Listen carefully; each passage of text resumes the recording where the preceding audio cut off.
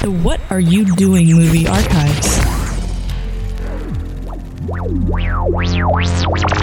Ladies and gentlemen, welcome to Down in Front. Our movie this week is, finally, Die Hard. It had to happen eventually. One of these days. We'll just BKA. I was going to do it. No. Before we get started, talk about who's at the table. Melon how we Farmer. feel. Melon Farmer. Monday to Friday. Oh, we'll get to Melon Farmer. Before we get to this Melon Farming commentary, go ahead and pop in your DVD, press play, press pause when the 20th Century Fox logo fades to black. First frame you perceive of all black. Press pause in a second. I'll say 3, 2, 1, unpause. I'll press play. You'll press play, and we'll watch the movie together in perfect sync. It'll be like any other commentary, except, of course, this time with more friends in your head. Brian, how do you feel about Die Hard? It's great. It's a classic. It's one of those, like, Hey, what can slow you say? down. Slow down. I can't. It's stamping me so much. Yeah. He's making it up as he goes How do in. you feel about Die Hard, sir? It's great. Although I will say that I'm much more familiar with Die Hard with a Vengeance, and I love Die Hard with a Vengeance dearly. But you I love can't- Die Hard with a Vengeance too, just not those sequels. I love Die Hard with a Vengeance with a Vengeance. Okay. But I do love Die Hard. Of course, it's a classic, and et cetera, et cetera, et cetera. I skipped something. At the table with me today is Mr. Brian Fenifter. Hey! Mr. Dorkman Scott. I was going to say. That's who that was. And Trey the Amazing Stokes. How you doing? Dorkman, how do you feel about Die Hard? Actually, You write screenplays. You like movies. surprisingly, no, but You've gotta love Die Hard. I do. I have claws for definitely. hands. I've only seen this one once. I've actually the same way. I'm much more familiar with Die Hard with a Vengeance. I don't know how it happened. I think it came out in theaters when I was kind of Right. In theater- able to go to the theaters in theater of my own mode, recognizance. And Yeah. whereas This one. this one I finally got around to seeing. I watched this one and Die Hard 2 back to back one night, and I like this movie. I get this movie. Like, I get why it's so like. I get why it became like the thing to pitch. Why it became Die Hard and a on battleship. a cruise Die Hard in a ship, building. and Die Hard in a and someone finally did pitch Die Hard in a building famously To the guy who to wrote the Die guy Hard. who wrote Die Hard. Steven DeSouza talks about how an executive wanted him to write. It's like, why don't you write something that's like Die Hard but in a skyscraper? Yeah, Dude. Yeah. Trey, But, how do you feel about yeah. Die Hard? Die Hard is, and again, I'm it's not so much how I feel about Die Hard. It's how I feel to discover I'm in a room with people that think Die Hard with a Vengeance was not like a drink coaster. Trey will didactically lay you out. why on earth of all movies to like those? But anyway, well, I mean, first exposure. There's something to be said, and for me, that Fair was enough. that was my first exposure, Likewise. not only to the Die Hard Sam series, Jackson, but to right? Samuel L. Yeah. Jackson, which yeah, I can sort of so see. Like, okay, that I can get. He kinda made that get. movie work, But in my opinion. for me, that was when the jumping of the shark was 2 was acceptable. There's but a good reason for that too that we can get to after we 2 start was rolling. acceptable. 3 and 4 were just like, okay, stop making these. You really need to quit. But we'll get into that. The fact that Die Hard 2 is acceptable to you blows my mind. That's blows true. my mind. Trey, Oh, but Rennie you're a big Harlan. fan of But Die we'll Hard. get then. there. But this is again a case where I'm going to be I'm the one who was here when I understand that you guys you weren't alive. or I was Our 5. fucking You're barely fault. alive. Obviously you didn't get to see Die Hard in the theater, and again, it's akin to Star Wars. It's not quite as big an event as Star Wars, but the action movies, I the can see how it multiple would be, the though, multiple yeah. revelation of Bruce Willis, that guy from TV. Can carry The a movie moonlighting like guy? Yeah, the moonlighting guy can carry a movie like this because this movie was shaping up to be like, oh, that's gonna suck. That's gonna suck so hard. Bruce Willis is doing an action movie. What the hell? And then McTiernan, who wasn't really well known. It wasn't his first film, but he hadn't done much before this, if anything. And just sort of spectacular and how different it was. Now, of course, it's a formula. This is a Right, cookie this is how cutter. you make action This movies it now. became the stamp of how you make movies ever since. So if you see Die Hard now, you go, wow, it's just like all those other movies, but you don't know what it's like when this was the first one that you ever saw that was made like this. This is Die Hard in a Die Hard. this was like, wow, this is really special. So it's quite spectacular, and I God knows how many times I saw it in the theater and on video when it came out on video, and I've probably seen it more recently than anything else because it's been on cable interminably. It's never not playing in heavy rotation on cable, and I just know it so darn well. And as I usually am, I am Pete Christie, and as I usually do, I know nothing about this movie. I thought you'd seen it. I saw at it least. once. I saw it once after. I didn't realize I didn't grow up like. There's that certain profane word that starts with a C that a lot of us didn't grow up knowing, so we don't have like a don't say that word kind of thing. I had the same thing with Die Hard. I didn't grow up around people that love Die Hard. I wasn't in a world where Die Hard was a thing that you're supposed to watch, like a holy grail of cinema. And it wasn't until talking to Trey where I was like, so Die Hard's like an alright movie? I thought it was just this thing that was like a thing. And Trey this was in a text conversation. What but C word are we talking about? I'm going to be distracted. The whole Charleston. movie. See you next yeah. later. Nah, yeah. People See you don't next hard- time, people rather. don't talk about See you the next Charleston. later. See you next later. Yeah. Dude, Cunnel. take that back right now. I cannot believe you said that in my presence. I'm not having it. You're right. Cunnel is a terrible I'm word. not having it. I have no idea what Anyway, happened there. so Trey shot at me with judgment raised until I watched it, and it didn't blow my mind. And rightly so. It didn't blow my mind. So this is cool because I figure in most situations where there's a podcast where people are laying out how they feel about movies, everyone would be completely on board with Die Hard 125%. I thought and so in this too, case, yeah. it's just Trey, and we're all like, Yeah, you're like, okay, it's not that big a deal. Okay, so that being said, No, I get it. And it could be totally a generational thing. I mean, like I said, I'll let you have Die Hard with a Vengeance, but wow. Okay, that just tells us, I do generational feel like things. we're ready for an excellent commentary. So if I you're just ready, will find out. go Let's do ahead it. and put your mouse or remote where it gotta be. 3, 2, 1, unpause. Now, right off the bat, I have a story I'm going to tell Okay. that has nothing to do with the movie, really. But it'll be apropos. Who's the first person on screen? Now, you guys don't even know this. It's a foot with snow. No. The first person on screen. Oh, the plane. When I saw this, hang on. When I saw this movie, it was 1980. We established what 88. Eight. I was just kind of barely, sorta in the movie industry. Before that, I'd been doing mostly stage work. Okay. And this movie was like the biggest thing, and you had to go see it. And so I go to the theater and I sit down, and here I'm watching this, and it's like, oh, okay. And then I immediately thought, hey, it's Bob Lesser. Because I just done a play with this guy, this actor, this guy who's not Bruce Willis, who's the first guy you see in this movie. And I was like, that's Bob Lesser. I had just done a play with Bob Lesser called To Jillian on Her 37th Birthday, which was the West Coast premiere of that play, which then went on to become a movie some years later with Michelle Pfeiffer, I think, was in it. I just want to say Bruce Willis with hair freaks me out. Isn't that kind of freaky? But anyway. Yeah. This is what he looked like at the time. We were used to him looking like this at the time. But this is Bob. Bob gets a role that's a notable role. He's the guy who convinces Bruce Willis to take off his shoes, which is a major plot point in this little conversation. This is his little yeah. moment. But I just done this movie with Bob, so I'm sitting in the theater totally taken out of the movie at the beginning because I was thrown by there's a guy in this movie I know. I wonder if he's going to be in the rest of the movie, which of course he isn't. We never see him again. This is his last scene. And now we too can be taken out of the commentary. Exactly. But the other thing that was notable about that play, To Jillian on her 37th birthday, there was a young actress. There was a lot of actors in it that you'd recognize. But there was a young actress in there. I think she was probably about 14 at the time, give or take. Very talented young lady named Shawnee Smith, who you may know from all those Saw movies that they keep insisting on making, and from Becker. And Saw and Becker. Saw and Becker. But anyway, this was just my first experience of watching Die Hard was, hey, it's Bob Lesser, which I'm probably one of the few people that had that experience. Yes. That's Now probably he's not a- what John McTiernan was No, carrying on. that's not what he's going for, I'm sure. Now he's just like we said, it's like now this movie dates itself just from the fact that Bruce Willis has hair and no one freaks out that he has a gun on a plane, even when he Or that says he's- or that he's it's smoking okay, at I'm the a cop. airport. Right, that too. In L.A., smoking at LAX, Yeah, which by the way is tiny as hell in this movie. Smoking comparatively. anywhere in L.A. Yeah. Well, of course, L.A. in most modern movies is played by the L.A. airport is played by the L.A. Convention Center, which does not Reginald look Bell anything Johnson. like Woo! What's he? Wait, that's a name that I recognize. What's Yes, that from?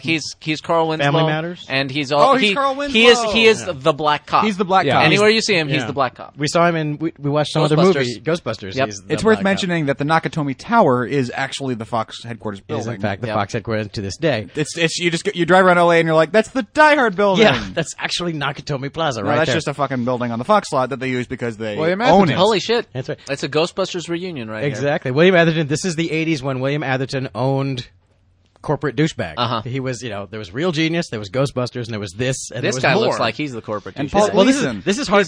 He's going for the Walter Peck. And here, again, right? you Yeah. kids today, you don't know. This is Hart Bachner, who was a heartthrob before this. This was kind of like, Oh, there he is. Hart Bachner's kind of grown up and gotten all kind of paunchy and bearded. You know, this is kind of like his last hurrah.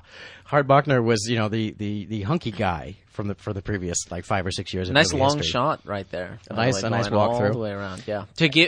I mean, that's very smart as well. It's like we talked about with Titanic. Almost, he just gave us the entire geography of this. He laid it out. place. There's the main room, the atrium, and then there's the offices here in the back, and so on. Now, people talk about Die Hard as being this perfect movie, and I guess I agree based on Trey judgment raised, but I'm assuming Trey, you assume this is a perfect movie. It absolutely is a perfect movie, and I mean, clearly it became a formula, so it must have done something right. It's hard to think of a movie. Ooh, look at the anamorphic flaring Yeah, out there. very I nice. love it. It's hard to think It'd of. be funny if they were just painted that. It's way. hard to think of a They might movie. be. It's hard to think of a movie that would rate higher on the perfection scale than this movie. And as we have talked about many times, and you guys can certainly be the illustration of it here. You don't have to love the movie to call it a perfect movie. You just have to admit that be aware that Everything it sets up. This parts is- are the parts This are all there. definitely does not leave anything out. Yeah. I think. Now the thing that this movie did, and I don't want to start open the can of worms too early about why this one's the better one, but the reason that this one works so strongly and why the second one kind of sort of works, although admittedly not nearly as good as this one, is that the shocking thing about this movie and what many imitators completely missed when they tried to do Die Hard into this, Die Hard into that, is this movie is character driven. All this crazy shit that goes on is because John McClane is trying to get back together with his wife. He mouths off to her, and then he spends the rest of the movie trying to get back together with her So he can and save her apologize, life basically. because he doesn't want that to be the last thing that happened between them, whichever one of them might die. So it's all about him trying to save his wife. He doesn't care about what Hans Gruber's doing. He doesn't care about stopping Hans Gruber. He doesn't care about what the terrorists are trying to do or not trying to do. He's trying to get his wife out of the building. That's what drives him to do all the crazy shit he does. And so many movies missed that and just we'll have a guy who just starts leaping off of buildings and tying Right. ropes to himself and does all kinds of superhuman stuff. This movie is very carefully set up to show that he doesn't want to do a single thing that he does in this movie, and he doesn't do any of it particularly well. He gets the shit beat out of him in the process, but he just won't stop. That's the only thing. He's a diehard. There you go. There's your title. But, it's not that he's a hero or that he even cares what's going on. He just wants to get his wife out of this damn building. It's very much like Jaws in that respect, where what separates Jaws and makes Jaws Jaws, as opposed to all the other lousy B movies out there, is that it is character driven, and the characters are done well, and their relationships and their reasons for doing things are done well. John McTiernan, by the way, had a strange double. I only think he did it twice, but the movie that he did not long after this, if not immediately after this, was Hunt for Red October, which features Alec Baldwin traveling around the world with what looks like that same damn teddy bear. He's trying to get. Both movies are about a guy trying to get a teddy bear to his daughter. And I swear it's played by the same teddy bear in both movies. And I don't know if John McTiernan had a thing for that teddy bear or what's going on. But this also was the big introduction of John McTiernan, who I don't know what else he would have done before this, if anything big. But this just totally put him on the map. This was like, oh my God, John McTiernan. And I believe the next movie that he did, unless I'm totally wrong, and it was the previous movie he did, and I could be very wrong, it might have been his previous movie, was Predator. It was either immediately before or after. I think Predator was. I think it was 86. So Yeah. Yeah. So Predator was like the, he already was on the map, and this was his, magnum opus. where This like, oh, this was his. That was not a fluke. Yeah, no, this guy's good. And then after that was Hunt for Red October and a number of other action flicks. And then he kind of stumbled with, and he also did, Rennie Harlin did the second Die Hard. Yeah. McTiernan came back and did the third Die Hard. Didn't he do the fourth as well? I never. No. Oh no! Shit. The guy it that was, did it Underworld. was the Underworld guy. Len Yeah. Wiseman? Yes. Yes. I didn't even bother to watch the fourth one all the way through, so I don't remember who made that one. The but fourth one was rough. I Yeah. don't think the fourth one anyone's going to disagree one with was you a on. According to IMDb, Die Hard was his third movie after Predator, and before that, Nomads in 1986. Oh, okay, which I was Followed vaguely by- aware of. Yeah, followed by Red October, and then Last Action Hero, Last Action Hero, Die Hard with a Vengeance, Thomas Crown Affair, and 13th Warrior, Rollerball. He was He responsible did for Rollerball. Rollerball. Yeah, dear. he had a heyday, but then and 13th Warrior was definitely. Although I like 13th I like Warrior, 13th I Warrior enjoy too, 13th actually. Warrior a lot, but that was the kind of a career killer. Anyway, so McTiernan, there he is. More geography laying out. More geography laying out, and of course it's all real geography, and never has Hollywood and Los Angeles looked more orange than it does in this movie. Well, until Michael Bay came along. yeah, this is the. Although I don't know. A few weeks ago, it was this really windy, stormy afternoon for some reason. I don't know what was going on. And it was orange. we have to It admit was. It was like this. It was like this weird, like almost like there was a wildfire going on nearby, Yeah. but I don't think there was. as we all live here, we have to admit to those who have never. Well, look at the blue out the back Yeah, window. It's it's a like little- they only managed the orange out the front. Did too. we cover who because they directed- would have had to roto him. Yeah, exactly. I was looking up what McTiernan did. Did we cover who directed Die Hard 2? Rennie Harlin. Harlin. Rennie Harlin, who has done jack shit. No, He did, Rennie Harlin is Exorcist the huge. beginning. He did Deep Blue Sea. He did Cutthroat Island. He did Nightmare on Elm Street. He did Well, Exorcist the beginning, Exorcist the the beginning, Covenant, yeah. Cleaner, Yeah. and 12 Rounds. Yep. Well, jack shit lately. He But. and yeah, not lately. He hasn't done much. Well, But- before Die Hard 2, all he'd done was Nightmare on Elm Street 4. correct. Was that a big Nightmare on Elm Street? That was a good one. So this guy sounds like he's pretty shit. I'm not Well- hearing any good movies on there. I was going to say, that's why I was like, he doesn't look like he done anything. No, he's done lots of stuff. They're just not necessarily good. Yeah. I was watching Deep Blue Sea last night, and boy, that's a huge budget piece of shit. He's Finnish. I love. finished. And he's also I love the fact. and he that- also he's a long kiss goodnight because he married, of course, the chick from The Look, Fly. I love how he's basically Gina Davis? Gina Davis. He's Gina Davis. just was Gina having Davis's having a husband. laugh at touch screens. He's like, "Oh, cute toy." Yeah. Meanwhile, we're over here with our iPhones. Like, what? Yeah, I know. This is pretty. Even this was clearly a cartoony version of a touchscreen. Even then, I mean, this is a movie. I've- This is a that movie that touch looks screen. pretty. That I've looks worked pretty, with touch screens like that. Yeah, though, that back doesn't in the look day. bad. Yeah, but it's definitely crafted for the thing. There's Oh, sure, I always thought yeah. there was a funny anti-save the cat with this because this security guard here who's got two lines and then gets his head blown off. That's his part in this movie. There's a sort of an anti-save the cat because really the only thing this guy does is he makes a stupid joke right there. Where he goes, "Yeah, it'll find your zipper for you."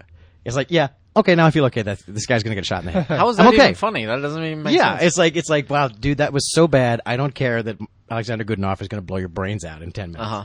That's okay. In fact, I'll cheer. Yeah, I'll be okay with that. I'll live with that. Or bite your head off, man. Now, this, as you were mentioning before, this is Fox Plaza, which still exists, and the Which reason they were building at the time. that's why it's it's the star of It the wasn't movie. completely operational. Yeah, because it literally could play the role of the office building because the upper floors were still under construction. And they shot at it So because they didn't have they to shot pay to the shoot there. interiors there as well. They Yeah. shot several Wow, interiors, quite a nice. few interiors. Yeah, As with many other movies, Fight Club included, they shot there because they own it. yeah, yeah. Guess what? We own it. We don't have to pay here. No, but I'm sure they still charge themselves. What brilliant 'cause production. that's how they work. Yeah. No, seriously though. One that's- department definitely charges another. Yeah. Yes, but It's out of one pocket and into the other, and oftentimes it'll be because usually not so this much is- not so much markup. That's It's the No, way no. they can claim that the movie didn't make any Right, money. that's how they claim the movie didn't make any money. Because what they'll do is they'll rent a location that they own to themselves, but two different departments, right? So the one department will invoice the other department won't pay. So then they'll tack on like late fees and shit like that to the other department. The other department will then pay, but not the late fees. So it's accruing interest. So like that's how you get a movie that made $100 million only costs 30, you're still able to say on paper, no, it didn't make any money. Because you've put all that money into other pockets and charged Yeah. the shit out but, of Still it. on the but within studio your own lot. company. But within your Right. own company, Yeah. exactly. By the way, there was that featured gal in the window who later is going to be, our one little flash of sexual titillation is her little topless scene coming up in a few minutes. And as whenever you see that character in a movie, you can be pretty sure, and you can be sure in this case, that she was whatever that year's Playmate of the Year was. Because that's who that is. That's the Playmate of a recent year or a month or whatever. So Kim Mallon, I think. But it was like, oh, okay, there's that Playboy chick, and she's going to do the topless shot, and then when that's out of the way, got that taken care of. Now, as I was mentioning before, this I don't know, how does this feel to you guys? Cocaine. How does this feel to you guys? So, like the idea is does it seem anachronistic? Does it seem What? unrealistic? Which The part? The guys cocaine like ensues? the guys like cocaine ensues there. The guys like That doing seems- blow off his boss's desk. That's pretty 80s to me. Yeah, Yeah. well, it Yeah. clearly says 80s, but I whatever. It's the context. I mean, it's not just. I'm more worried it's not- about the psych, to be honest with you. It's a good psych. It's not It's just the beautifully doing painted. blow. It's a huge it, psych. it doesn't seem like it's lit right or something. It says psych to me. Not Yeah, it looks like a background. painting. Yeah. More, Well, it's but it's almost certainly a trans light, but yeah. It's not just doing the blow. It's all the other trappings of the 80s. The beard, the And suit. the beard, the suit. He's walking around going, "Oh, architecture. Holly went to fax some documents," and you're like, "Fax? Come on." yeah. Well, the fact that she went to fax, Right, documents, exactly. like she had to Even leave more so. her own office how many faxes does this rich company have? Yeah. Oh boy, man. It's like going to the Xerox room, which you used to have to do. Oh, he's teasing you. Nobody has two nobody faxes. has two faxes, honey. The reveal of her in the beginning was supposed to say something, I guess, because it was like following this whole thing, and then she turns around into frame, and it's that whole moment. But I don't recognize her. Did she just kind of or did I just miss all the other movies she was in? She's Bonnie Bedelia was a known actress. She wasn't like a big star or anything like that. I think it was more of a reveal. It was a character reveal. Just not the actress. to make sure she's stuck in our mind, because we're sitting there going, "Who the fuck is that?" And then she turns around and you're like, "Oh, I don't know her." But you remember the character. It's later. only at this scene right now we go, "Oh, okay, they're married and separated. I get it." You know, that's who she's been talking about all this time, and that's who he's been talking about. I wonder if they have to pay like Montgomery Ward likeness rights for Santa Claus. I wonder if someone owns Santa Claus. I Coca-Cola, don't maybe. think so. By now, no. No way. Now there's what I consider a blooper. Now I don't think I've ever seen this movie other than on the big screen, on this big a screen, because we have a lovely television here in this room. This is the second biggest screen I've ever seen this movie on. So you got that going for you. There's a moment coming. It's actually several story beats away. But when these guys actually finally come out of the truck in the basement, there's something that we should look for at the time. Okay. Where did do we know where Bruce? I'm sure it's on Wikipedia or something, but I've always wondered where Bruce Willis got that scar on his shoulder arm. there? Yeah, because I've seen Fighting sharks. yeah the first time killing it was Nazis. probably shoulder surgery, like he tore a ligament. bicep. Or something. Yeah, it But- looks like a surgical scar. Because I've always. The first time I saw it was in The Fifth Element, and I was like, "Is that makeup? Is that to show he's like a badass and like just secretly?" overthinking You know, it. it's an, Yeah. well, Overthinking it. apparently Yeah. I was, because it's in every other thing, like Harrison Ford's Yeah, scar on his chin. who's the guy that It's follows just how it Harrison is. Ford around for 30 years putting that scar on his Yeah. chin? What Don't the you know hell? that guy? Well, we always I know the guy who takes it away. when doing the explaining away a real scar thing, we always forget to mention a very big one that apparently never made it into the discourse of that conversation. But fucking Mark Hamill. First thing you yeah. see, he takes off his goggles in Empire. Bam, face Oh, yeah. wump, Yeah. just done. Guess what? His face is fucked up for the rest of the series. That's Yeah. To cover the fact that he was in a car accident. and eternity. Yes, exactly. I know, that's the thing. It's like for the rest of the time, no one ever mentions Mark Hamill, and I'm like, that's so clearly. He takes off his goggles, and the second he does, he turns around and Yeah. rest of Yeah. it, don't have Because to worry it's about not a- making up his scar. And then, Because it's not a then pretty after, boy And then scar. after that, he's not only is he scarred up, but he's hanging upside down, Right. to further help you forget what Mark Hamill used to look like. Yeah. You know. And then he's in the snow with a scarf over his face. And he's all purple and Yeah. I think he looked more manly after the reconstructive surgery, did. though. He So I gotta say it probably worked out. Definitely in his looked more favor weathered. ultimately. So this is a great little. more weathered like a Time article. Yeah. It's like exactly like a Newsweek cover. I think this is a great little and actually I'm being distracted by the wallpaper in this room. Holy mackerel! Talk about 80s, but this is a very efficient, I think, little bit of screenwriting, because in this one little conversation, and it doesn't go into great detail, you just sort of see what the issue is with these two, and it's over really quickly. But it's the thing that drives it's the MacGuffin for the rest of the plot. If that's kind of a misuse of the word MacGuffin, but it really is. And in fact, there's one thing, and I always have thought was an acting thing, that either Bonnie Bedelia, either blew the line. I can't imagine someone actually literally wrote the line the way she says it, because the way she says her line makes perfect sense emotionally, but makes no sense whatsoever as a line. He says, "I don't think you know what I think our marriage should be," and she goes, "I know exactly what your idea of our marriage should be." Which there's words missing from that Right. sentence. It doesn't make sense the way she Yeah, says it, yeah. but emotionally, boy, you get it. Right. I mean, it's like, and I love the bit again, the emotional reality of it. Like as soon as she leaves, he starts banging his head against Yeah. the wall because he's like, "Fuck!" he's like, did- I flew across the country to make up with her, Yeah. and I just I douchebagged immediately it. start fighting Yeah. with her because And I know that's- I'm sure everyone knows so many relationships Yeah. exactly and that's like that. and that's they're not going to see each other again until 5 minutes before the end of Right. the movie. That's it. You know, that's what he's going out on. That's what I did. That's what I'm a douchebag. Okay, so here's the thing that's curious. Now, when the Eurotrash back up the truck here, they back it up, and the truck has this amazing way of flipping its tailgate out by itself, and they all come out of the truck, and we're going to look really closely at that scene. But first of all, the ballet dancer is going to shoot the guy in the head, and he's gone. Now, I don't want to reference other people's commentaries, but Okay. but I will. Someone else in some other commentary that I've seen likes to try and say that this black character here was the beginning of the nerdy programmer hacker character in movies. Huh. And I postulate, because I was there, he's actually the end of the nerdy. This guy was so shockingly cool for a computer hacker at the time. We're like, wow, he's well dressed. Doesn't have glasses taped He's together. talking about sports. He's talking about sports. He seems to be a full human being who probably has touched a woman. This guy is so unlike any computer hacker I've ever seen in any movie ever made to this point. Okay, here we go. So he's what are actually we looking for? he's actually super cool. Now, when the thing pops open and you see Snape come out, now we look into the back of the truck. Yes, you can see all the way to the back of the truck, which strangely at the end of the movie will have an ambulance in it. Wow. There's a blooper there that again, only people who watch movies 10,000 times notice. But later, computer hacker cool guy. I'm pretty sure a guy just ran into the wall just then. by the Yeah, I way. saw that. Well, they are they are European, but pretty soon, super hacker cool guy, this guy will get into that same truck and back an ambulance out of it. So I guess he's not only super cool, he's Kreskin. He's freaking David Copperfield. Yeah. Is Alan Rickman? Was he a Awesome? thing? Yes. Okay. He was you never seen that guy before in your life. before So this movie. at this point, like, Oh, this made him. until I don't want to say Harry Potter because clearly people have different experiences watching different movies, thinking someone's cooler or not cool, depending on what they've seen.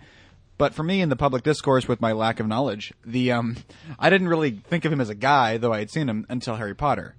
Before that, I assumed he had a vagina. Well, I first saw him in Dogma. In Yeah. Dogma, where he didn't have genitalia. so- That's true. Yeah. Bam! Ha! Thank you, Brian. Yeah, High five. Dogma was my first experience. Although several of my friends, he was Sheriff of Nottingham and Robin Hood. Sure, Prince- yes, Oh, and that's yes. and And that's that's where they know a him great mostly role. from. So- another great role, which he got basically off of this one. It was great that he didn't come out of this Hans Gruber. He came out of this much more bizarre, demented bad guy. I love that. That's not a great movie, but I love Alan Rickman's role in it. Yeah, and he's the kind of guy who you see him in stuff like Dogma and stuff. And I remember, so I was aware of him, and when Harry Potter was being shot and stuff like that, and in between, like when it started to be shot and when it was released, I became a Harry Potter fan. And so after that point, I was like, who's doing this? Alan Rickman, hell yes, Yeah. Somebody's doing something right. So There's certain signals when you Exactly. hear about movies happening, and when something is announced, you go, okay, somebody who knows what they're doing Yeah. is in charge. Yeah, and so- that's definitely one of those. So they waited until Alan Rickman could play the role or Exactly. whatever. Exactly. Then they knew what they were doing. So, but this was him. Who's this guy? Who's this young, skinny guy who we figured? Meanwhile, Willis was on fucking Moonlighting. Exactly. Yeah. Willis was a TV star. Now, the other thing about this was the little movie that could. Obviously, they had a budget, so it's not that little. But this was not a movie that had high expectations. They were hyping the crap out of this. The tagline was, "Be prepared to be blown through the back of the theater." And I'm like, oh yeah, I'm so sure the guy from Moonlighting is going to blow me through the back of the theater. Well, he might blow you in the back of the He might blow theater. me in the back of a limo, but I don't know. But that's actually Sybil Shepherd I'm thinking about. But yeah, we had no expectations of Bruce Willis, and he, the story goes that he pretty much insisted to the studio, no, I want to do this role, I can do this role. You're gonna have to pay me a lot of money because I'm gonna work really hard, but and it paid off. It was a huge thing. Made him an action star when before then he was just a guy on TV who was, a well-paid guy on TV and a popular guy on TV, but you just did not think of him as a movie star. And just as shockingly, and the movie itself was just like, my God, that's the most amazing action movie I've ever seen at the time. This is one of those. It's like when we talked about an Alien. I wish I could go back and see Alien absence of everything that has spawned it. I wish I could go back and see Die Hard absence of everything that has come after it. I saw this movie with my girlfriend at the time, who was, she was into cool stuff. I mean, she was not like science fiction sucks. I mean, she actually liked science fiction. She was into fantasy stuff. She was not that keen on seeing this movie. When we came out of this movie, she wanted to punch Germans. She was ready to hit people with baseball bats. She was so charged up by seeing this movie. She was like, that movie was incredible. I'm like, okay, there you go. See, The 80s were not kind on the German. name a decade that was. The Really? late 30s. The late 30s, they were doing okay. Yeah, they did roll right through the Yeah. 40s, but the aftermath of that didn't work out so well for them. But they're doing okay now. Michael, do you agree when Trey says this is a perfect movie? I mean, does this strike you as a perfect movie? Yeah, I can't. I was saying when we were talking about it, I can't think of anything that this leaves out. It does everything that it sets out to do, and as we pointed out several times, it does it so well that everyone's like, "That's the way we're going That's to how do you it. do it from now on. That's how we're going to do it." for the rest of movie history. Brian? Yeah, I agree. There's nothing it sets up that it doesn't pay off. Everything is thought out to its logical extent. If we establish this is the logical conclusion of that point. Yeah. There's a little moment coming up right here where, and this is also how, so McClane is, and this is hard to follow a little bit when I first saw it, but they're about to come into the office where he is. They get distracted because here's the Playboy girl who's got her tits out. So there you go. Great. We got that taken care of. Good. She's thank you, sweetheart. Check's in the mail. Say hi to Hef for me. That's And great. that's a wrap. And that's for a wrap whatever her for the name chick is. from Playboy. But it always struck me That's a wrap on the twins. the timing is a little strange because these guys have been firing guns for a good 30 seconds. Why is she still spread eagled on the table with her top off? She's one of those. They were really going at it in there. I guess it sounds like gunfire when I'm putting it to you on the table. Bow, bow, bow. Take that, bang, bang. Talk bang. about banging. Yeah, it's like I can hear Cha-cha, fireworks in cha-cha. my head. But It's yeah, not so often you get to see girls of that caliber. yeah. So what's great is Oh my God. What's your I see what you did there. But so as you were saying, not knowing Alan Rickman, not going, oh look, it's Alan Rickman in a movie. And he's going to act our he's gonna, faces he's off. going to do an Alan Rickman thing. This is when we first saw Alan Rickman do the Alan Rickman thing, and it was like, this guy's good. I like this guy. And the fact that he's a kind of such as it is, Rickman's kind of a well-rounded character. I mean, it's the fact that I'm trying to think of what was an action movie before this movie. I'm trying to think of what would have been Logan's Run. Logan's Run. Yeah, that was also a sci-fi movie. That's what Hollywood thought sci-fi was too. I'm trying to think of an archetype. But he's a very good. The Hans Gruber character here is a very good example of, in writing and constructing the non-hero characters. It's like this is clearly a villain who is the hero of his own movie. Absolutely, and what I was getting at was the idea that I can't think. There probably were examples, but I'm certainly not thinking of any where this bad guy isn't just hello everyone, I'll be your bad guy this evening. His plan will be revealed over the course of the movie, and it'll make sense. Once we hear it, we'll go, oh, this is a pretty good plan. I get that. That's I get it. That's good. Pretty If good. it weren't for John McClane, he'd get away with it. Yeah, that would have totally worked, dude. If it wasn't for you meddling Bruce Willis. Yeah. It's like if you had come to me and said, here's my plan, I would have totally signed up. I would have said, absolutely. Bruce Willis isn't coming to the party, right? Yeah, sure. So, Be in deep trouble then. yeah, because otherwise this would have gone like smooth as silk. He didn't miss a single thing in this. So anyway, I mean, and it wasn't until he showed up in something later that we realized he wasn't even German. It's like who's that German guy in Die Hard? He's fantastic. That was amazing. He just freaked the guy out and The guy stepped off just from looking at him. Like, which is what he has that great thing. Even though what's great about him is he almost never does anything. His lackeys do most everything, but how he manages to project this intensity. Although he does anti-save the cat, he's going to blow Takagi's brains out. That pretty much establishes right from the beginning. That he just so casually does it, and it's such a weird kind of shocking way that he does it. Yeah, So but from then on, you're waiting for him to do something else, which he never actually does anything else. But he can't. That's exactly. It's a great thing. Like the thing about the villain is, when his lackeys are crazy and doing all this stuff, it's like, all right, if they're that insane and they're still listening to this guy, like they're basically scared of him. Like we never even have to see him do anything. It's just like if they're scared of him, we have real good reason to be scared of him because we're scared of them. Well, that's the theory of villainy. If you want to in real life, if you want to play the bad guy in real life, then there's a theory that says you should play the bad guy. It's like you do a thing where you just make people so batshit scared of you just by demonstrating right up front, this is how crazy I am. Then you don't have to do anything after that. Right. Then you're okay because they've seen you do it the one time. So if you wanted to scare the shit out of somebody, then walk into their house and crush their dog with your boot, and then go, all right, let's talk about that money you owe me. You don't have to do anything else. You don't have to fight them. You don't have to shoot them. They're on board with your villainy. They're set. I'm just reading this book about like first-hand accounts of police officers, and this one guy was told by his superiors, clean up this block with all these hookers going up and down. I don't care how you do it, just do it. But the guy is a decent guy and it doesn't want to actually do anything to harm it. So he said something, he starts threatening and he's, I'm going to break your leg, but he never actually does it. And eventually the people are starting to wise up and go, he's not actually going to, or at least he worries it. So he gets him and his partner, it's like over a bridge, so they grab this other like hooker and they say, come down with us, help us look for this body. And they look in the river under the bridge and go, the body must be out in the ocean by now. We'll never find it. And Hooker's like, holy fucking Christ, they killed it.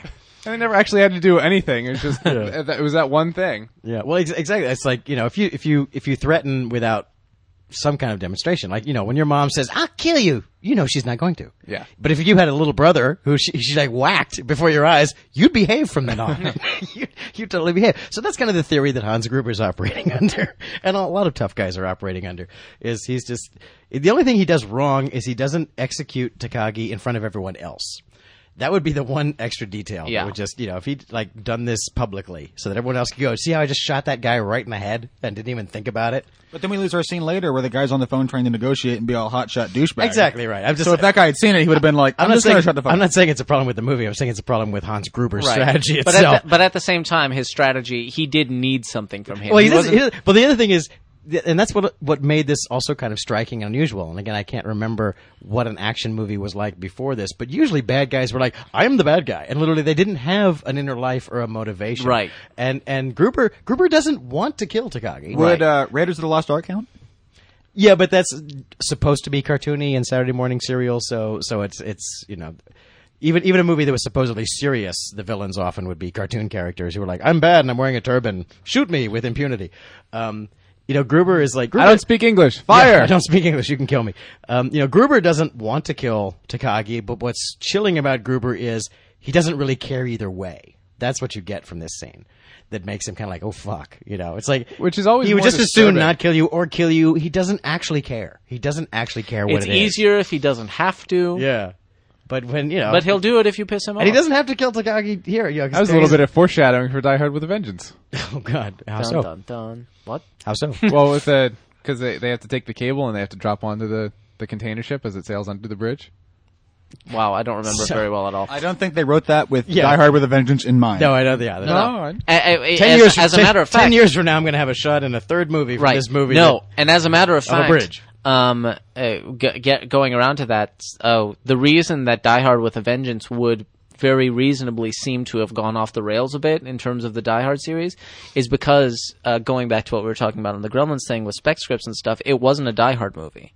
Yeah, initially. It was originally just a mayhem movie. It was a mayhem movie called Simon Says, which is where the thing comes from, and it was a bad guy and these two normal guys get caught up in this bizarre game he wants to play. And then they were trying to write a new Die Hard movie, and they couldn't really figure it out, and someone read this Simon Says spec, and they were like, fuck it, let's make that guy John McClane, and it's a Die Hard movie. So that's what they did. And that's why, and I don't want to turn it into a big fist fight here, but that's why the first one is Here we go, round one. The first one is the gold standard. The second one was like, okay, fine. But then the third and fourth second one is not an okay fine. It was Right. Yeah, I bec- know. from the point of view that I'm talking about is because at least they hung a lantern on it because it was so bogus. But at least they came up with an excuse to put the wife in jeopardy again in the second one. And they even hung a lantern on it by having her at the end say, why does this keep happening to Yeah. us? Which I thought was at least them admitting, yeah, it was a big cartoon And there blow-up was movie. his- What do you the want big from death. me? Okay. By the third one, they've broken up. She's not even part of the story, although they keep her off camera, and it's all about him talking about her. But everything Willis does in that, he has no reason to do any of it. It's that by the third one, he does become, I'm the invincible cartoon hero who does hero things I can agree because with I'm that. a hero. I can absolutely and agree that's with why that. I just didn't find it as nearly as satisfying a full movie experience. No, and Die Hard 4... Stuff blows up real good in that movie. Yeah. I will not deny it. Stuff blows up real nice. And Die Hard 4 was completely I off did Die Hard that, 4. I was like, Die Hard 4 I is watched not. it, but I don't remember what happened. But like you said, we just got the moment where he's just like, if you're just gonna have to kill me. It's like, all right, All right. bang. Yeah, we just talked our way right past it, but that was it's a shocking moment in the movie.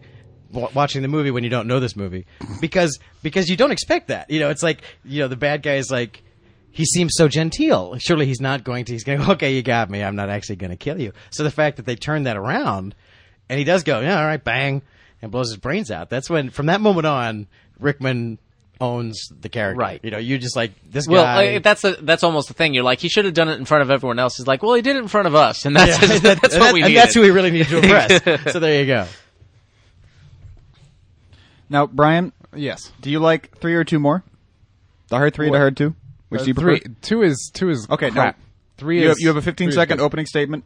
Why do you think Die Hard 2 is terrible? Because cargo planes don't have ejector seats. Is that your problem? No, Brian, No, Brian Vinegar, go. Mr. Embry Riddle? it's just first of all, it's just a lousy movie, and Well, you can't have that be your opening statement. What's bad about this movie? It's bad. It's just bad. all right. Well, That's not how we play here on Down in If I Front. have 15 seconds, I'll put the premise makes no sense in the fact that okay, they've rigged whatever it is, Dulles or So this whatever airport. this is an aeronautical insider complaint that you have. No, it's not. It's perfectly reasonable. It's like we can't land at this airport for some reason. And your 15 seconds are up. and we're circling this airport for 2.5 hours, and we have to kill the terrorists to land. But it's like it's Dulles or So there you Baltimore go. or something. See, So you went to fucking- an aeronautical college. No, it's land in any of the like 100 other airports And I'm that from are DC. 5 miles away. Well, they say that National's also closed, but anyway. But Blah, I totally blah, see blah. I totally see your point. But that is, to me, that's the magic beans. You can't object to the movie on that grounds. You can't just on that alone. No. That's magic beans. The magic beans is John McClane can kill a lot of people by himself. Yeah.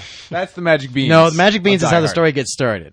Because the point is you needed beanstalk for the story to happen. So the magic beans in Die Hard 3 or 2 is the planes can't land and McClane has to do things.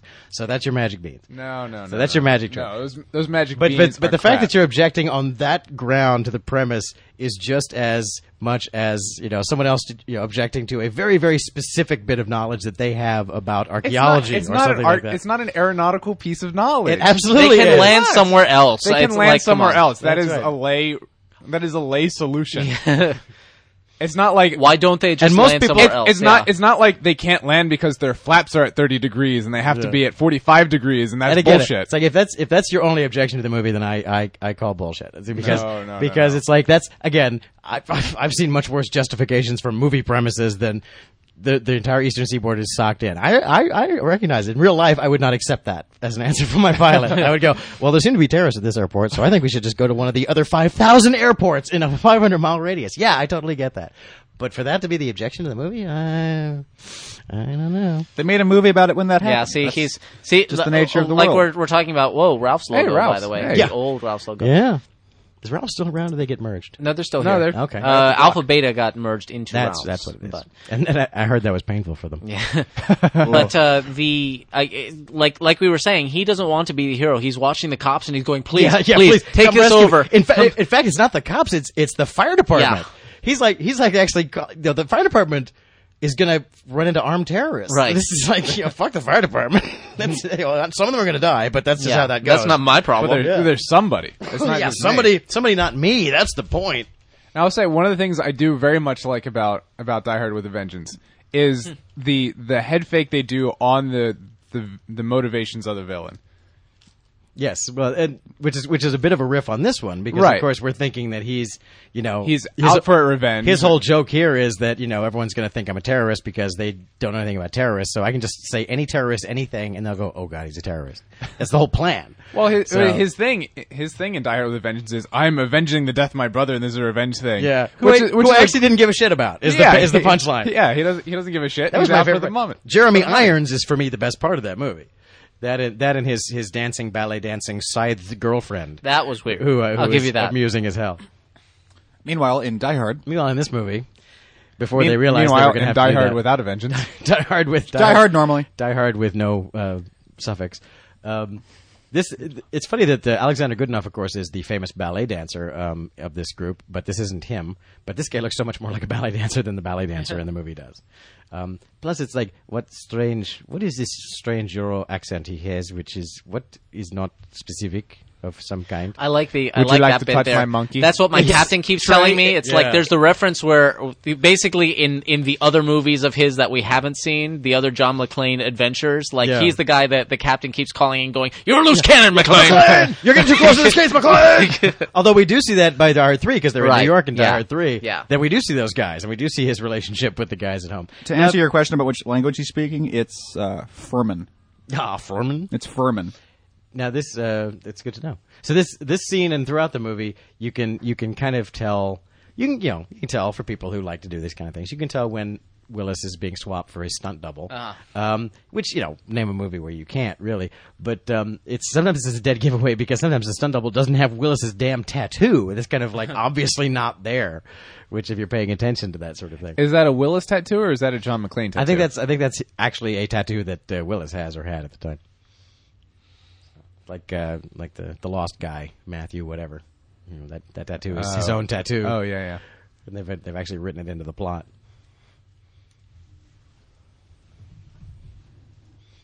Dark Man, do you give a shit about the whole Die Hard 2 versus Die Hard 3 thing?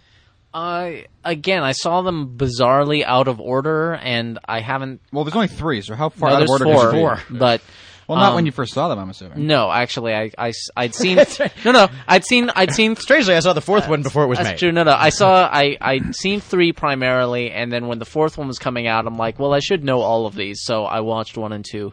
But I've only seen 1 and 2 once each, not counting this one, obviously, that I'm seeing 1 twice. Holy shit, numbers. But This is the Phantom Menace. yeah, but so I'm not as familiar with Die Hard 2, for example, but I do remember watching it directly after this one and being like, this feels a little bit I don't understand this movie nearly as well as I like. It's kind of harder to follow, and it's a bit more ridiculous. Like, you can already see it leaning into the Bugs Bunny territory, and so I think this is but between 2 and 3, it's hard to say. I think I think for me 3 would win just because Sam Jackson is there screaming profanities every couple minutes. Going to say dive. Yeah. Now, another thing that again, I can't think of. There were no movies before this movie. I can't think of any other movie. This is the first movie of all time, the first movie they ever made. Is that I was so struck by the fact that not just what Hans Gruber was doing made sense. Actually, the villains' stuff made sense, and what they were doing made sense. And really, the revelation is the villain's plan is the big revelation of this movie when you find the big MacGuffin reversal later when the FBI shows up, because even they're not tipping us off yet that they're not actually terrorists at all. We're being played just as much as the rest of the outside world is in the story, but I don't really remember seeing a movie, and I still admire the way this movie does it, where it's so specific and fairly realistic about the process that Bruce Willis goes through.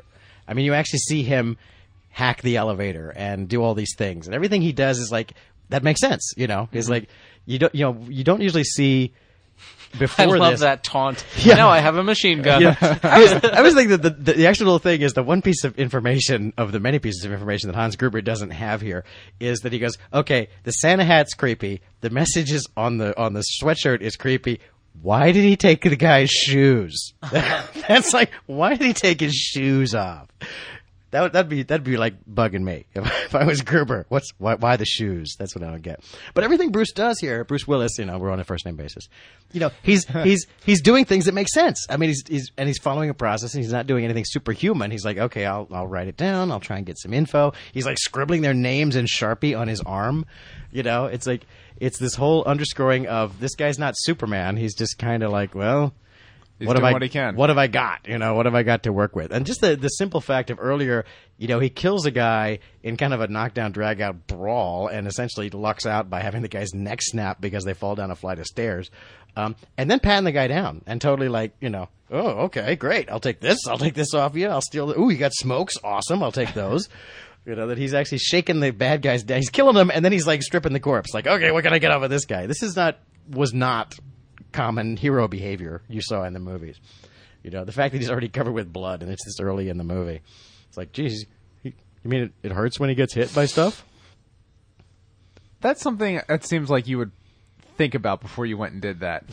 The fact that maybe this thing will go all the way to the top, How high and what does am the I going elevator to go? do if that happens? This is a nice little. I always thought this was Pretty sure elevators are designed with that in mind. Yeah, that just in Are case they? there's a I don't douchebag on top. This is one of the first times, and McTiernan. Because there's a recurring joke here that he always gets his head turned by a pretty girl, but they actually make that payoff, that little payoff there, and it's the first time I was really aware of what, a really good director who's trying to connect dots for the viewer does, because that little glance at the centerfold there is not just a little character moment, because it's going to keep happening. It's happened once or twice already, and it's going to happen at least one more time, I think, in the movie. He's always getting his head turned by a pretty girl, but there's a payoff to that little moment with the centerfold that I was like, I remember when I saw this movie in '88, I was like, huh. Oh, that's one of those first times that where was you really good look movie and go, making. oh. That was good movie making. I think what I just saw just happened there. Where you really see the small touches, and you Yeah. connect the dots for yourself. Yeah.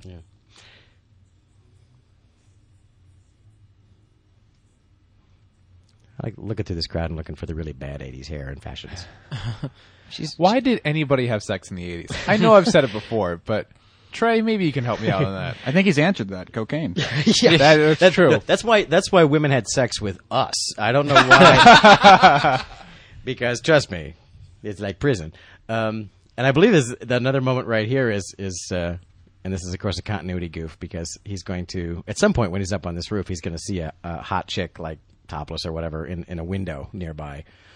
Which, of course, is a great little insert shot that somebody got. But if you look around, there's no building anywhere near close enough for that to have actually happened, for him to see a girl like that, unless he's got Superman vision.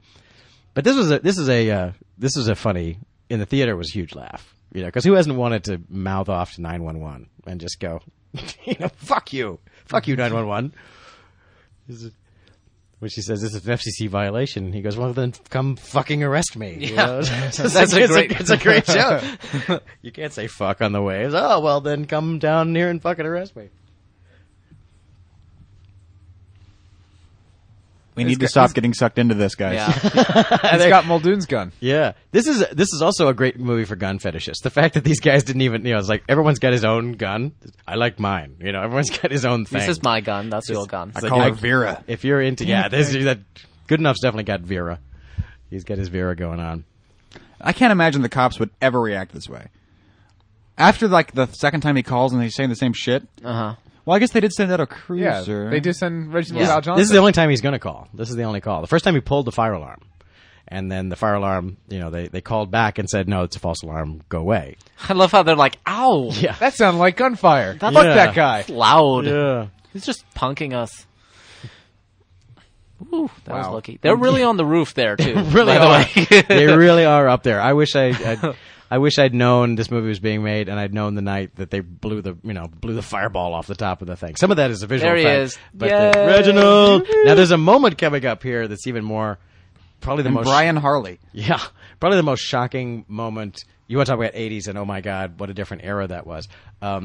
There's this little moment here with the Twinkies, and then he's going to get the radio call, and he's going to step outside, and he's going to look at Nakatomi Plaza, and look at the gas prices. Here we go. That's what's going to rock your world. Good times. That's what's This is still an AM/PM, though, and they haven't changed their logo. Yeah, Although the logo is now side-by-side instead of top-bottom. You can still go there and go out, step out front, and look And up go at Fox Plaza. It's sitting right there. And get fucking handful of Twinkies. Yeah, actually, AM/PMs don't look any different than that Yeah. now. That's one of the few things that's lasted. Hasn't changed a bit. Here we go. So Okay. let's see. I wonder what gas prices were approximately then. 77 cents. cents. Wow, 77 cents a gallon. That 74 was cents. unleaded. Yeah. It was 74. Now here's the weird thing about Wow. memory. That just hurt my colon. Here's the weird thing Wow. about memory. I was alive. I owned a car. I was a human adult. And Well, let me guess. Back then, you were like fucking 77 cents. I don't God remember damn it. that even being gas prices. I can't even remember conceive that I've lived in a world where we paid 75 cents a gallon for gas, but clearly I did. I just don't And they remember. probably adjusted it too. They were like, "This movie's going to be around for a while, so we'll, Yeah. we'll 30 pad it a years little from bit." now. I know that I have lived in a time, even though I wasn't driving yet, but I've lived in a time where gas was less than $2 a gallon, and I remember when it went over. I remember briefly. I had just started driving. It was under $1 for a little while. Guys, we're literally talking about gas prices on the radio. Well, Hey, on the radio? That's the thing you Yeah. don't do. Don't talk about gas prices. Talk about gas prices on the radio. Anyway, so this Well, that'll date us. Well, we haven't said what our gas prices are now. Yeah, right. Guess future. Yes, yes. What year are we reporting from, future? Try and work it out. So this is... Yeah, well, until like 10, 15 years from now when they're like, gas. Fingers crossed. Yeah. Well, they're not talking about Die Hard 5, so clearly it's before 2057. So this is just the ongoing, he doesn't, I think I'd like to go through a fan now. That's my plan, is to go through this huge electric fan. It's like he doesn't have a choice. And that's what's, I think, is so great about the way the movie's constructed. And he's about to do the dumbest thing yet, which is not this, but his other trick with the elevator shaft. Yeah. With the gun, which even I kind of go, well, that dude, I don't know. That might be a bit That much. thing could slip. The Yeah. rope could break. You're really pushing it to You think could let that. go. But anyway, this is the moment where he pops out and there's a centerfold, and now he knows where he is, and he realizes he's just done an okey doke on them, and he's back around. He knows where he is compared to them, and now he's going to try and slip past them. And it's just a little. that's a little detail that seems so obvious. But again, for me, seeing this movie for the first time, I was like, that's Yeah, what yeah, they did. like I see what like- you did there. Like I said, this Because was how else would you do it? The issue is, how else would you say other than I've gotten behind them again? Yeah. To himself, he says, or he's in this real building that's just cinder block walls and unpainted drywall. It's like put a distinctive thing on the wall. it'd be nearly.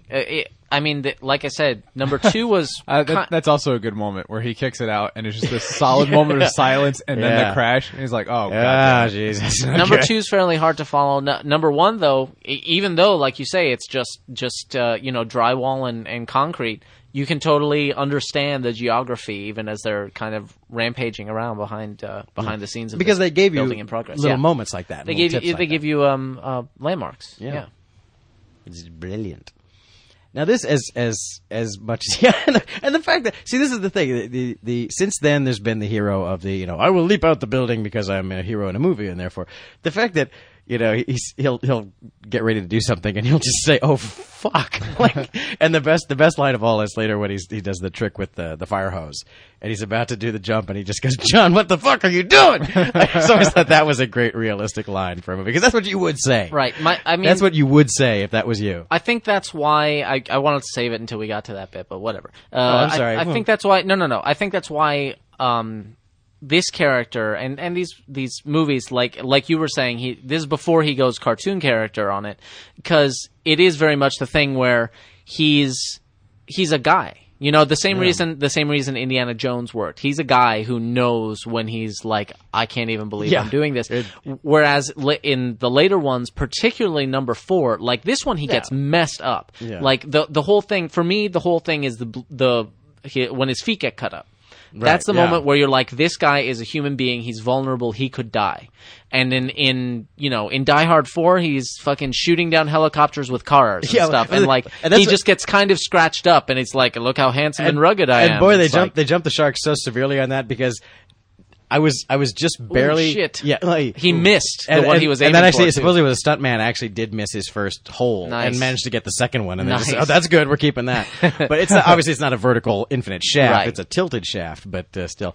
But that was for me that just seeing the commercial for Die Hard 4 was where it jumped the shark for me because it's like that whole exchange about how he. Kills a helicopter with a it's like, oh, so not only did you we just missed the part where he turns on the lighter and it lights up the far more than it should. the whole world, yeah. So Sorry. but that's fine. The idea that not only did you manage to kill a helicopter with a car, but that was your plan, Right. that was what you intended Right. to do. Somehow make that happen. Yeah, that's Now that's- we're into a that's cartoon. over the- Now we're in a that's cartoon over the world. line.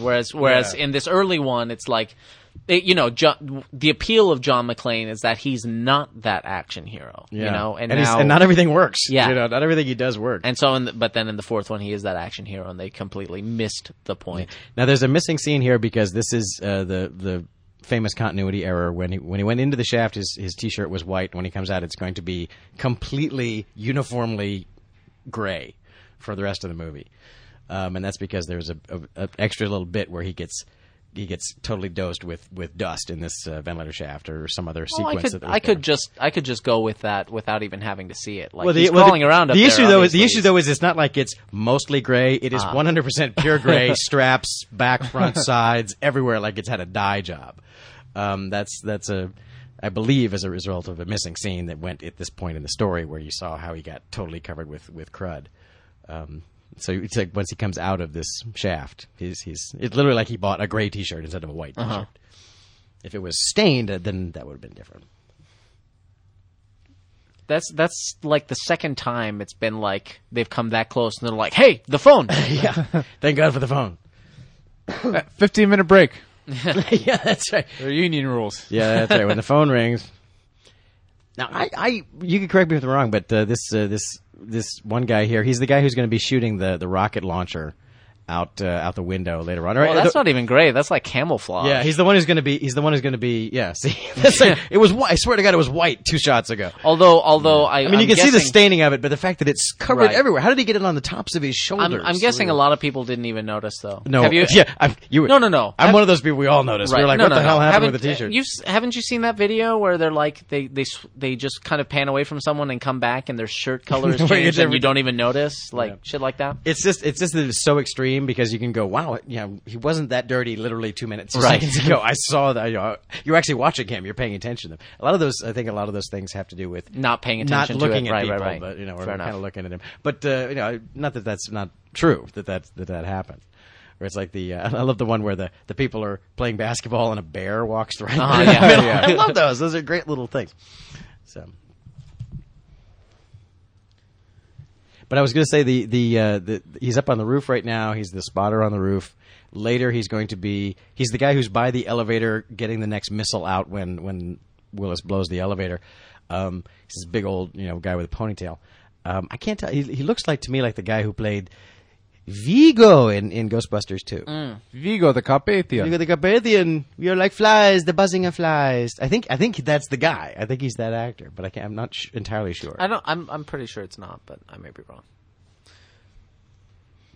Because I would Way to have cover all available options. There. I always Yeah. It could be that. One it thing's could also for- be something else. One thing's for sure: it either is or isn't him. And I think we've settled that. That is a guy. I'll Yeah. tell you what. I don't always- think it is just because I didn't have the Ghostbusters trigger go off in my brain when I watched Yeah, this. fair enough. But you haven't really seen him that closely too That's much true. yet. But he has like one moment. He has one key moment just before when they're setting up the rocket launchers. When you'll see him better. He looks like This is- Vigo. This is I very, guess very this is tense. more a statement about before 2001 and what happens when you say terrorists then versus now. Because then it's like, what now? You say terrorists, you think of Die Hard, as opposed to after 9/11.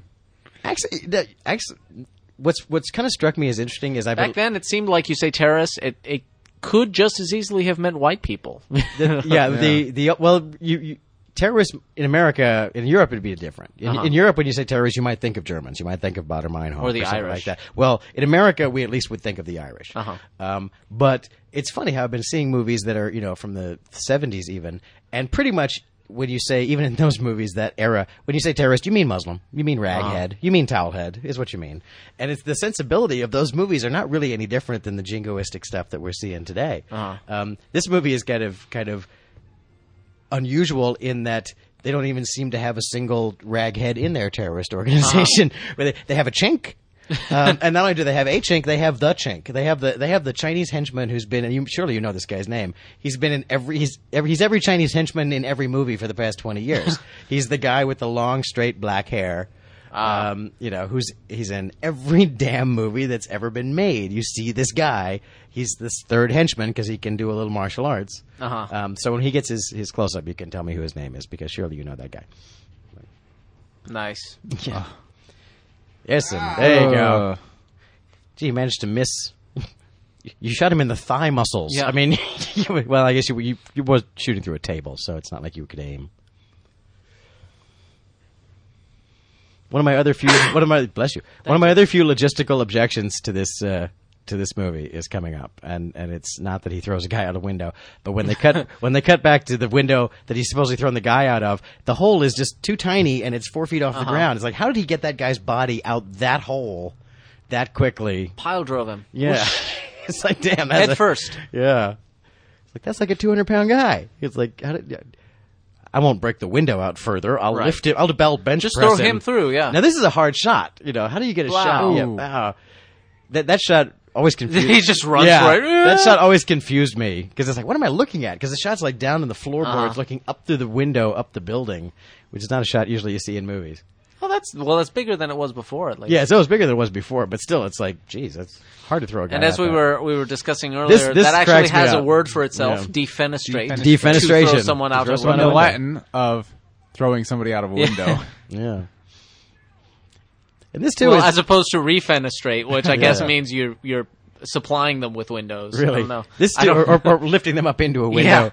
This too was kind of shocking. Like to have a cop like totally blow his escape. Right, I'm just going to floor it backwards and scream my head off. You know, but not. I don't know. I mean, I guess in macho internet tough guy world, I don't know. Do we lose respect for Reginald VelJohnson? I just think that's considering everything that he's just been sort of subjected to in 8 seconds. Like a body fell on my car, and now people are shooting at me with machine guns. The fact that he had the presence of mind to just floor it backwards. I think it's at all. I don't give a shit. Well, no, it's a kind of thing where it's like he lost a little dignity, but he does gain back badass points by just climbing out himself and kind of he spits out a little blood and he's like fucking hell, and after that he's fine. So he got a little hysterical there, but it's all right. We forgive him. Yeah. There's a much more embarrassing moment for the LAPD coming up when the SWAT guys are storming the building, and one guy actually stops because he scratches his hand on a rose bush, and he actually stops and spends the time to say, "Ow." I would give this movie a lot of credit for raising the stakes this soon of bringing in the cavalry. Like you would think it would seem to make sense. Like that's what we're going to do at the third act, and the third act is going to be the cops are there, but it's already going there. And then the rest of the movie will go even beyond that. Yeah, and that's what. Well, we are. Here we go. And now we are at the beginning of the third 30 minutes. This is the midpoint. That's true. This is the midpoint of the movie. No, we're here. not even close to the third act. And this is when they don't. So this is the middle of the second act. Yeah. Yeah. So it's definitely a stakes raiser, but yeah, and it's Hans already tipped it off. He's like, and everyone's like, the police are coming, and he goes, well, they have to. That's it's inevitable. That's part of the plan. Yeah, police action was expected, and as it turns out, accounted for. Inevitable, and so it's like, oh, what's he doing exactly? But here's the fly in the ointment. And I love he's looking around like, how dare he talk to me like that? Yeah, doesn't like, he know I'm the bad guy? Yeah, and I'm crazy. I'm Alan Rickman. I'm Where do Alan you get off? frickin' Rickman, man. So McLean's yeah. Whoa. Oh, he says it too. He says, yeah, whoa. So McLean's a little cocky. He's like, hey, I just capped 2 of these guys. These guys aren't so tough. Now I got their C4. I got machine he's on guns. what? Guy number 3 or 4? He killed the first guy. So this is 2 more guys he's killed. And he's like, yeah, now I'm gonna call their boss and mouth off. Yeah, I'm gonna call their boss and give him shit. Well, I'm gonna. I mean, this is psychological warfare. It's like I'm gonna fuck with them now. Yeah. So it's definitely I don't know what it seems like. It's almost it's probably the midpoint. Yeah. So the midpoint because now he's like flipping it. Now he's like, I'm going to start to push back. I'm going to start to tease you. Here we go. Mr. Cowboy. The line. The line.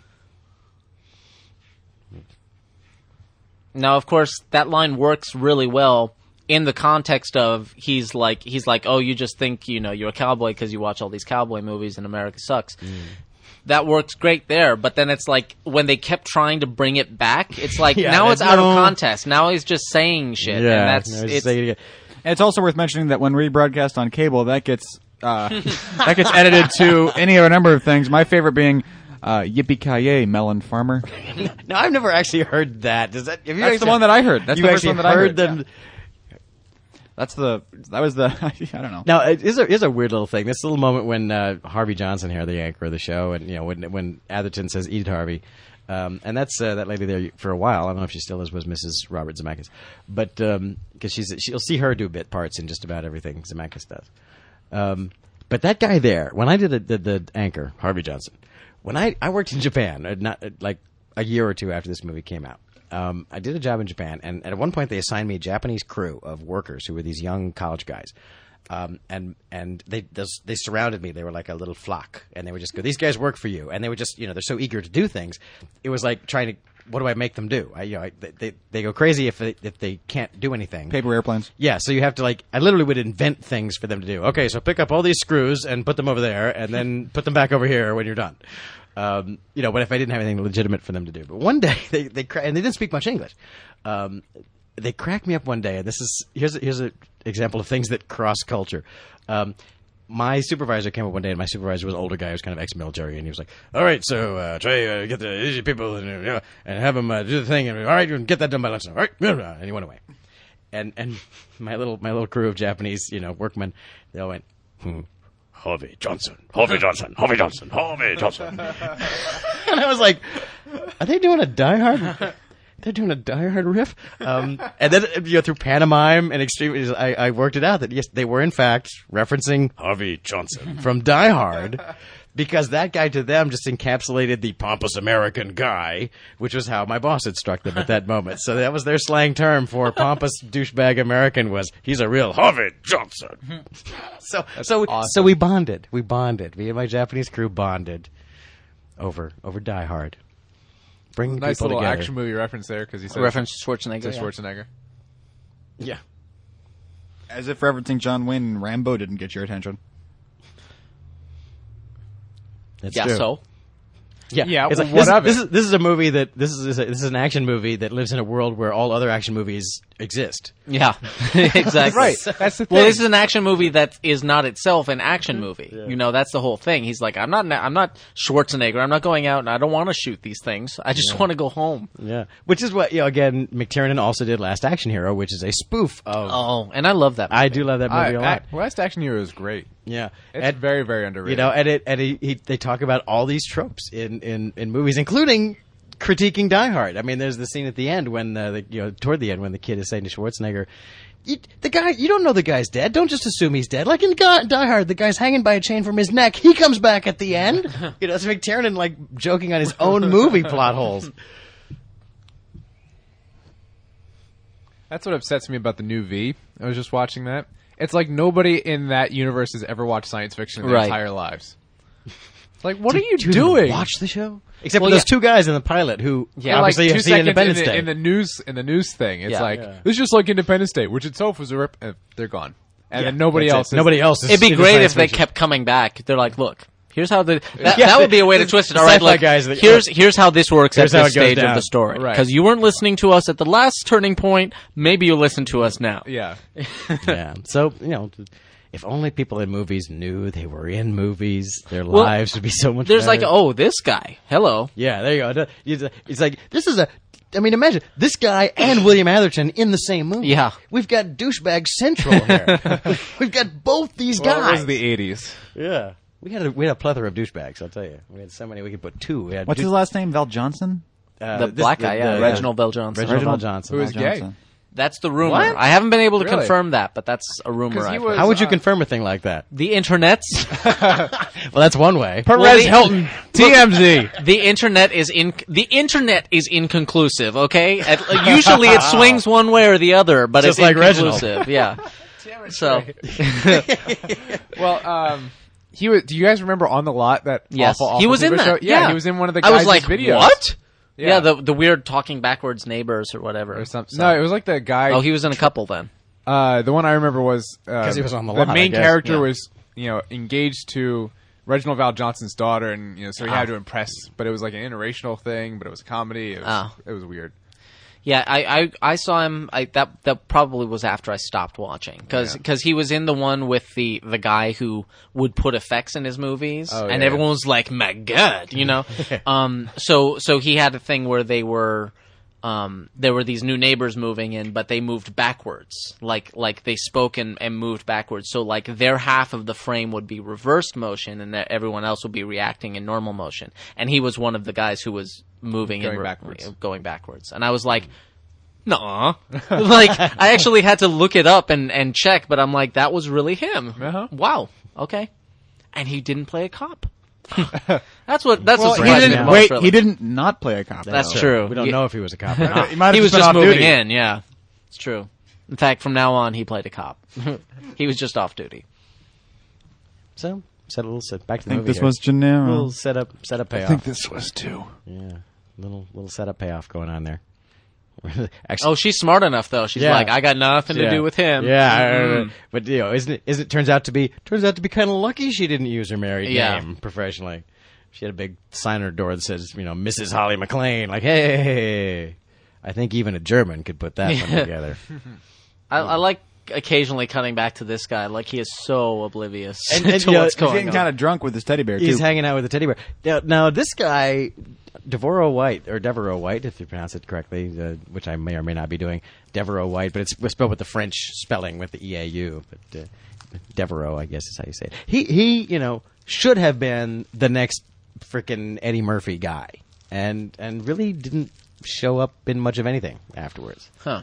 You know, I really was like, It's all about representation. I was looking forward to probably seeing is. a lot Really, more really of Devereaux White. I thought that kid, if this movie doesn't make that He's kid a going star, places. yeah, you know, Then I quit. Yeah. That's just all And there is I've- to it. Either that or God hates him. yeah, God just hates that Or- guy.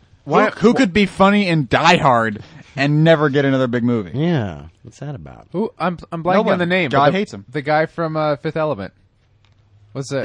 There are a lot of guys What? in Fifth Element. Chris Tucker. Chris Tucker. Chris Tucker. Yeah. Hey, he Why- got a... The funny black guy. From Why Fifth couldn't Element. he have languished in obscurity? Yeah, exactly. Chris Tucker got way too many. Yeah, exactly. Mad Money and Rush agree. Hour I and- thought he was And Rush Hour and Rush Hour and Rush Yeah, Hour. I thought he was great in Fifth Element. I actually quite like him. honestly. It's my favorite thing he's ever done was Fifth Yeah, Element. yeah, absolutely. It's been downhill since then. Fifth Element's another one of those movies that just puts me into a trance and I fall asleep. I like it on paper, but then I watch it, and by the time Chris Tucker shows up, I'm like it's like I'm going into REM wide awake, just like. Well, we'll have to do that one. Multipass. God, I love that movie. Anyway, I've come to enjoy that movie quite a bit.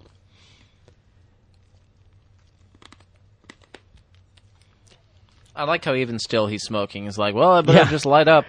Who knows? Smoke him if you got him. It's one of the to me as a smoker. It always makes me feel it's one of those, you know, how a thing in a movie will if it was you personally, you might react to it a certain way because of your mindset. I always feel the thing that pisses me off more than anything else is after Gruber convinces him that he's not one of the terrorists and he's one of the hostages who's escaped. Willis gives him his last cigarette. God damn it! That would piss me off. I'd be killing people for the rest of the movie too. It's like, dude, I gave you my last cigarette. All right, I'm in a building. I'm running around for my life. I got glass up in my feet. I gave you my last cigarette. You lying motherfucker. You have a problem, Trey. I just need to have a cigarette. I think. So here we go. Here's the SWAT team that doesn't like roses coming up. Rosa. But it's Yeah, I like how he's smart. He's like, oh, you idiots. Yeah, oh, no. Like, no. now he's changed his mind. He's like, oh, this is the worst thing Why ever. don't you freaking believe me? I'm in an action movie up here.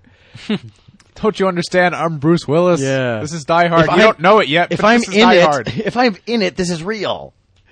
This is really happening. The only people that haven't seen Die Hard are the people in Die Hard, and that's because right. they did. Yeah. They died hard. Strikes me as interesting now that I haven't really thought about here this. we go. Here you go. It's like, owie. Yeah. Yeah. Fucking roses. I quit. No, it's just the movie. I give up. Man down. Man the down. problem is that This the guy. movie is This so- is the guy I'm talking about. This is the Oh, guy who's yeah. every henchman in every movie Yeah, you're ever right. made. You get this guy. This is the man. The roses thing is just because this movie is amazingly way too far into making everyone seem human. It's not so much that it was a well-written script, it's just that they were like, no, we need to make everyone in here human. Well, yeah, they were basically like, nobody gets out with their, like, a lot of people are going to survive, but everyone's going to have their dignity, fucked with just like a little bit. The little moment they're doing here with Chang, which is that's his character's name, I do believe, is Khan. His name literally is Khan. That's the guy's name in the movie. But his little stealing candy bars out of the snack bar there, but looking around first to see if anyone's watching. It's like, dude, you're about to fight SWAT with machine guns, but you're afraid of getting clip for boosting a Mars bar. It's like that was a little human moment too. I just always objected to the SWAT thing. It just seemed like yes, it's a little sort of funny human moment that probably in real life happens, but it just seemed like a joke that was in the wrong place at the wrong time. the rose thing? The Rose thing. Yeah. I got no problem with them, showing human fallibility and so on. That's what this movie does that's so different.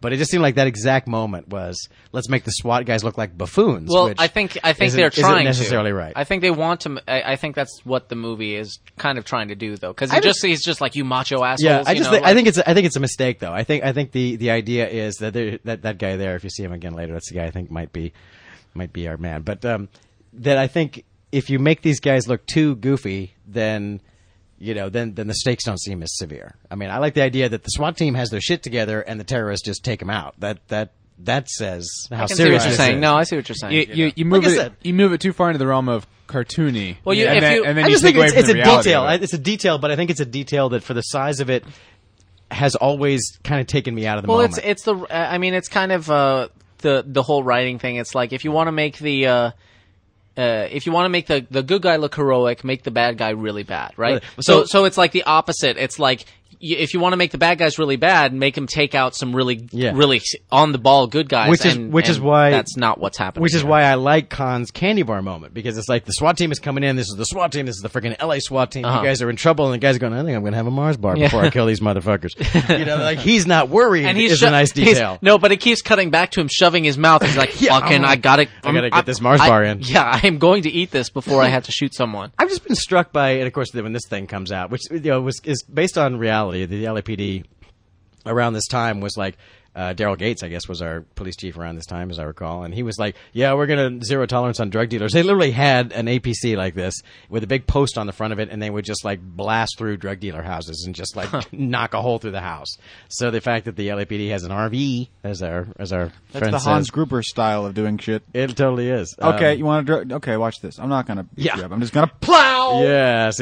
Okay, I promise I won't do it again. No, really. What a nice little dolly shot going on. Yeah, that's there. a hell of a dollar shot with it's a truck, certainly, screaming along. Okay, so there's our man right here. This guy, speaking German, as our subtitles so helpfully say.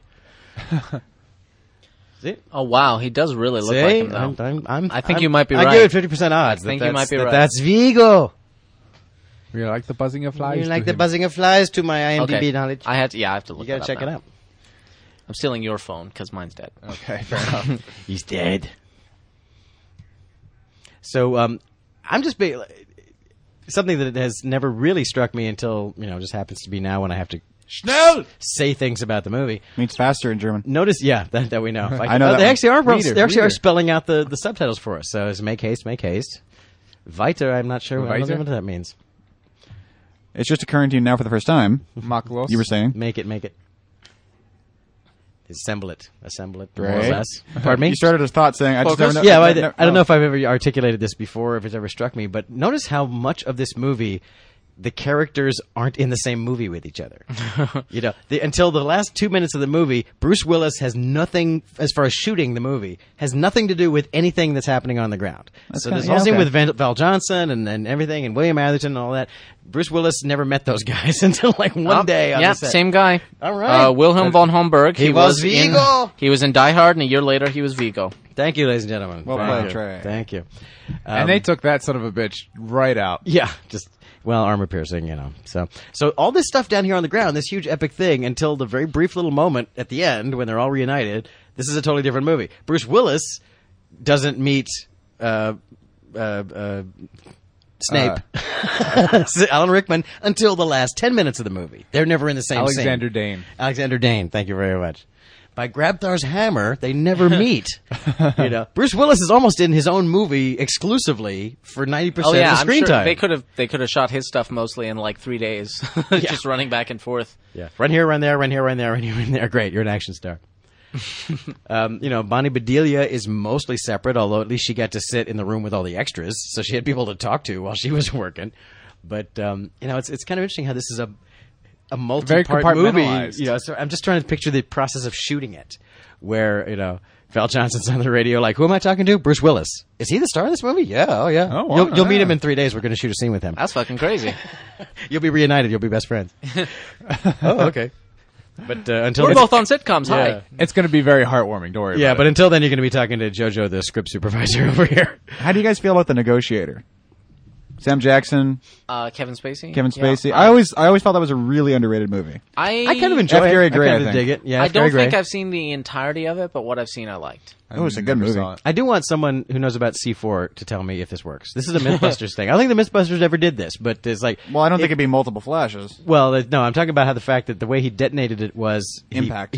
But C4 can't detonate on impact. That will not work. We know that. Right. He put detonators into it, tied a monitor to it, I guess in hopes of there being electrical discharge or something when it shatters. Huh. And then it blew up. And I just want the Mythbusters or some demolition guy to tell me if that would even work. Well, I got some C4 and a monitor. The Mythbusters actually did recently. Really? You have C4? And And a CRT monitor? C4 Yeah. monitor? I'm Well, a little more both of those- surprised by the CRT. We're yeah. halfway there. I find both of those equally unbelievable. Yeah, we're halfway home. I know, No, guys. you should have led with the CRT. Yeah, yeah. one. C4 is It notoriously didn't occur to me to halfway through, so it was a sloppy setup. C4 is notoriously inert. You can use it. You can literally make an ashtray out of C4 and put out your cigarettes in it all day long, and nothing will happen. But You know, I know a guy who like smuggled some C4 back from Vietnam years ago, and he sculpted a little flower pot fountain and left it in his backyard. You know, and it's like, well, if I ever need C4, I've got it right there. But And no one's nobody going to know knows. that I have C4 because it looks like a flower pot. That I is a brilliant setup for that an I s- action movie. Yeah, that I sculpted out of clay. But you can't detonate it unless you put, you know, an actual igniter in it and blast it, as far as I understand it. You can't accidentally set up C4. That's the whole point of it. So I've always been curious, like, if you just put the detonators in it and throw it down an elevator shaft, would that do anything? That's the alternate. That's how it should have ended version of this scene. It's like the guy's by the elevator and here's like crunch thud. Thud. Yeah. What was this? Ugh. I wonder what that was. Das Pewter! Now, by the way, this too, in a theater, not knowing this movie, is colossal laugh. This conversation, just the biggest possible laugh. It's like, the fact that he actually goes, "I'm not the one who just got butt fucked on national TV, Yeah. Dwayne." Just like, oh, what? It's a great line, and the fact that even Deborah White in the basement listening cracks up at that one. He was like, "Oh man, that was good." There he goes. Yeah, he's like, "Do it." Really, if I were in Bruce Willis's position, I would probably be mouthing You know off what? to everyone around but, me as but well. I gotta give him props for just saying, okay. Yeah, Not just being like, I'm gonna keep flexing my empty nuts now. No, Yeah. just, well, all right. Just you talk to him. Here you go, I'm Reginald. going to walk away and not be here now. I'm going to be somewhere else. I love, like, I I love lost he comes that back. But before, he's like, listen. I love you, man. Yeah, that's right. You are a beautiful person. Yeah, no, All really, right? really, I do love you. No, really. we all down here loved it when you did that just now. Yeah. Yeah, we just met. Also, I may be gay. Yeah. So I might really love you. we see. just met, but I Yeah. feel that there's a thing. There's a thing here. Definitely, there's a thing. I can tell from your voice that you've got balls. Patrick Bateman, maybe? A little much? Do you think Christian Bale based Patrick Bateman off of this guy? Because he does have that Maybe. kind He of... does have No. that kind of- I mean, we were talking about like 80s douchebag and stuff like that. And when that came up, I was like, this is exactly a character from American Psycho. Like, this He is is. exactly the kind of character that American Yeah, Psycho is you're right. built around. True enough. Although in this movie, it works out the way you want it to. Yeah. It's like, Patrick Bateman gets his comeuppance here. Yeah. Oh, he's not Bateman. He's one of the people around Bateman Yes, that make yeah. Bateman crazy. but you know what's even this character is what's so great about this character is he's a douchebag, but he means well. His intention is good. He's trying to help. And it's just that he's outmaneuvered. He's outclassed in this negotiation, unfortunately. But what he's doing is he's not doing a bad thing. He's doing a good thing. He's trying to help as far as he believes. You know, he doesn't give Holly up. That's the point. You think That's true. You think we're setting it up. You think he's going to go in and go, "That's his fucking wife out there, man. Game over." He doesn't do that. He creates this lie instead about how we're friends with him, and if he talks to me, he'll come in, Right. and he'll stop fucking up. You know, but he doesn't give up Holly. He's not a bad guy in that way. That's a good point. You know, so even this guy who we're supposed to hate, you know, is like he's trying to do good, and it almost works. You know. Yeah. But Bruce die. Willis. I mean, Here we go. Die. You know, Bruce. Yeah. Here we go. There's a You push into him, and still you're like, you're like, oh, he's a shit. douchebag. But see, I mean, Bruce Willis, even when he hears like he's talking to Ellis, the way it's played is he assumes he's just turned over Holly. He's just giving Holly, and it's all fucking over. And then when he goes, "No, I just told him that we're old friends, and you're my guest at the party," and Willis is like, "What? That was like a human thing you just did." But that's when he has to turn it around, and Willis does that whole reversal where he's like, where it flips, where Willis is like, "No, tell them you don't know me; they'll kill you. Don't tell them if they think that I care about you, they will kill you. Tell them you don't know me." So it's like they're having this bizarro argument that's the opposite of anything that's true. It's just this fun. It's fun screenwriting.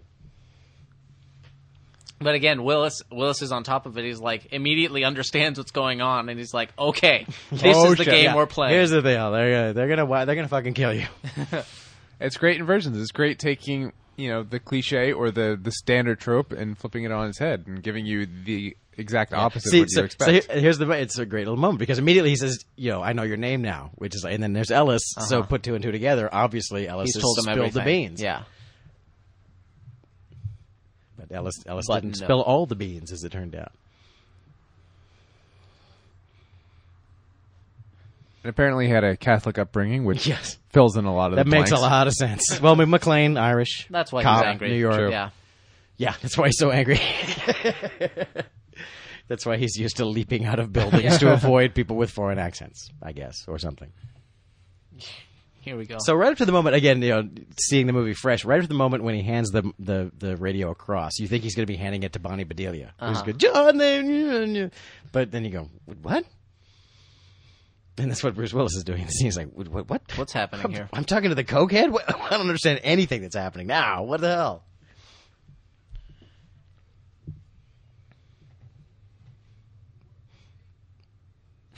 He's like, Capiche. wait, who are you? Yeah, but who's calling, please? Hold, please.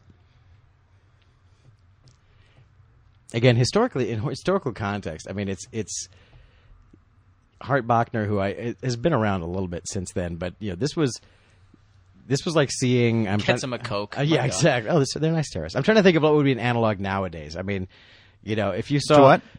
if you saw Robert Pattinson suddenly show up as this character in a movie, it's like that's what seeing Hart Bochner be this character was kind of like, well, wow, he's already moved on to this kind of character. I love that bit. He's like, yeah, I think I got him right Yeah. there. he was like Yeah. heartthrob. He was like, Hart Bochner was like the young heartthrob guy. So this character was kind of like, whoa, look at that. He's playing like an adult with a beard and stuff. He really knows his way around a walkie-talkie there. Look at the way he's working that walkie-talkie. That's a man who should have had a cell phone, but he didn't live long enough to see them really be viable. But I bet he had a car phone. He though. probably had a car phone. Yeah, well, what else are you going to keep your cocaine in? Yeah. In those big empty battery boxes. The guy that sold me my last car had a big ass coke ring. Like one of those things where you just take up the top and it's just like it's just like a it's enough Like for a line. Lucretia Borgia? Yeah. Yes. Nice. So I was like looking at that and I'm like, that's absolutely a coke ring. I know what that is. Totally coke ring. So between Oh, man. Ellis is trying. He is trying. And he's like, yeah, well, what are you gonna do? Deal didn't go through. with the sound off, I almost imagine him having kind of a Phil Hartman voice. Yeah, John, He is. John, He totally get is that together. way. We gotta do a thing. He's totally like, well, come on to the thing, we'll do the thing. The flick-a-there. So I misspoke. Gruber actually waxed 2 people in cold blood. But that one he did in front of everyone. Yeah, he has proven his point. Like, okay, now you know how we're playing this Wait, game. did I miss him offing the dude? Yeah, it's all blew his It was brains off out. screen. It was off screen. Oh, okay, cool. He said, I'll kill you, and then he killed him. Because he doesn't mess around, that Hans Gruber. Just once in a movie, I want someone to, when they're calling a bluff, it has to be set up properly. When someone's calling a bluff, you won't kill me, oh yeah, and then this happens. What they should say is, you're right. And then over the course of about a second and a half, 2 seconds, unload 6 a clip. Foot, shin, knee, waist, belly, head. Oh, nasty. Just like, dead. I always felt like that would be such a fucking badass thing for a villain to do. You're right, I won't. All the way up their body real fast. There's a couple of villains in a couple of recent movies. Dennis Hopper in Waterworld, of all things, strikes me as like, he says, if you tell me the truth, I won't kill you. And the guy tells him the truth, and then he goes, all right. And he's ready to shoot him. He goes, hey, you said you wouldn't kill me. And he goes, oh yeah, I may have. And then he just motions to his henchman. His henchman kills him. Yeah, you're right. All right, good point. That's good. And then there was some other. Waterworld is a great $30 million movie. It is. Too bad it It's- costs it's- $100 million. Yeah. Was that all? At Well, the time, that was a hell of a that thing. was considered Yeah. a lot of money. I was making a joke, guys. Yeah. But it's not a joke anymore. Nowadays, it's like 100 million. Please, you're not even serious. Are you taking that to Sundance? It's like a pose. Yeah, really. What It's like a pose law kidding joke. me? I'm posting it on the internet. It's a web series. The thing is, one of the strange statistics is I think it was a Heaven's Gate, which of course was the movie that was so crazy out of control expensive that it destroyed United Artists. Oh yeah, Heaven's Gate You know. is famous. Yeah, exactly. There's a great book Or written infamous, and a great yeah. book written about it too, called Final Cut. That's worth reading. But I believe the incredibly insane, crazy, out of control budget for that movie turned out to be $40 million. Yeah. Well, it was supposed to be like 5 at the originally. Yeah, but $40 million. But then 10 years later, after that movie, I worked on The Abyss, which went over budget to the crazy, insane value of about $40 million. And then 10 years after that, I worked on My Favorite Martian, which was this disposable Disney summer comedy with a budget of about $40 million. So that's over the course of 20 years. That's what $40 million buys you, from a studio destroying astronomical amount of money to a comedy that we know no one's going to watch. It will make it back on video. God, I'm looking at this now, and I'm like, would this be a $40 million movie today? I bet not. I bet this would be at least this would not, 60 to 80. no. Yeah. Yeah, at least 80. I'm not saying this was a $40 million movie. No. I'm just. You were just the point you were making. When I'm they like, remake Die Hard next year. yeah, I'm like, I'm sure because this was what, probably 10, 15 at the time. You think? more than that. Yeah? I think it'd be more than that. Yeah. Well, I mean, gas prices were 75. It's true.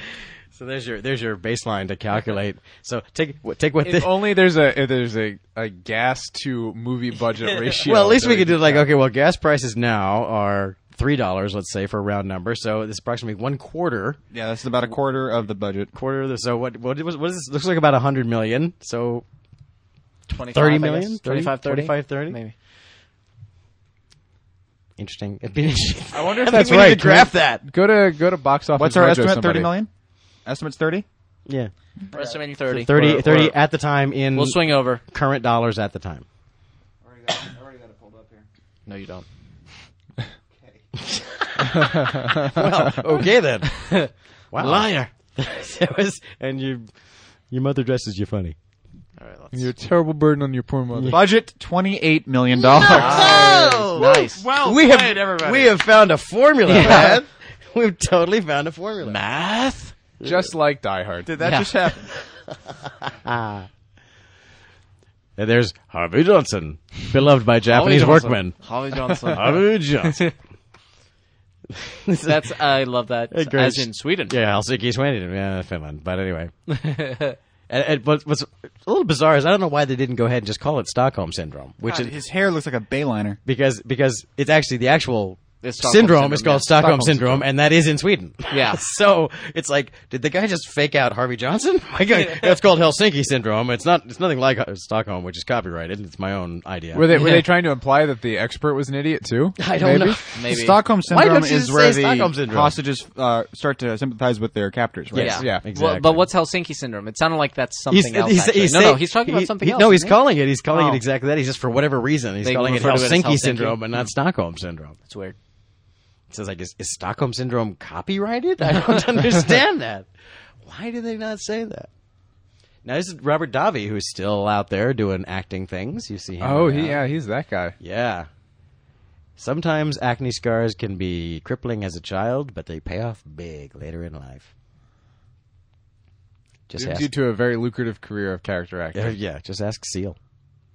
Edward James Olmos. Yeah, there you go. Craggy Oh, old God. Edward James Olmos. Although I don't know what Seal's deal is. That's Why something else. anybody ever decided? Seal's thing is like some kind of tribal thing, right? I'm not trying to be racist. That's really what I've heard. It's like it's some kind of ritualistic thing that he did to his face. I have no idea.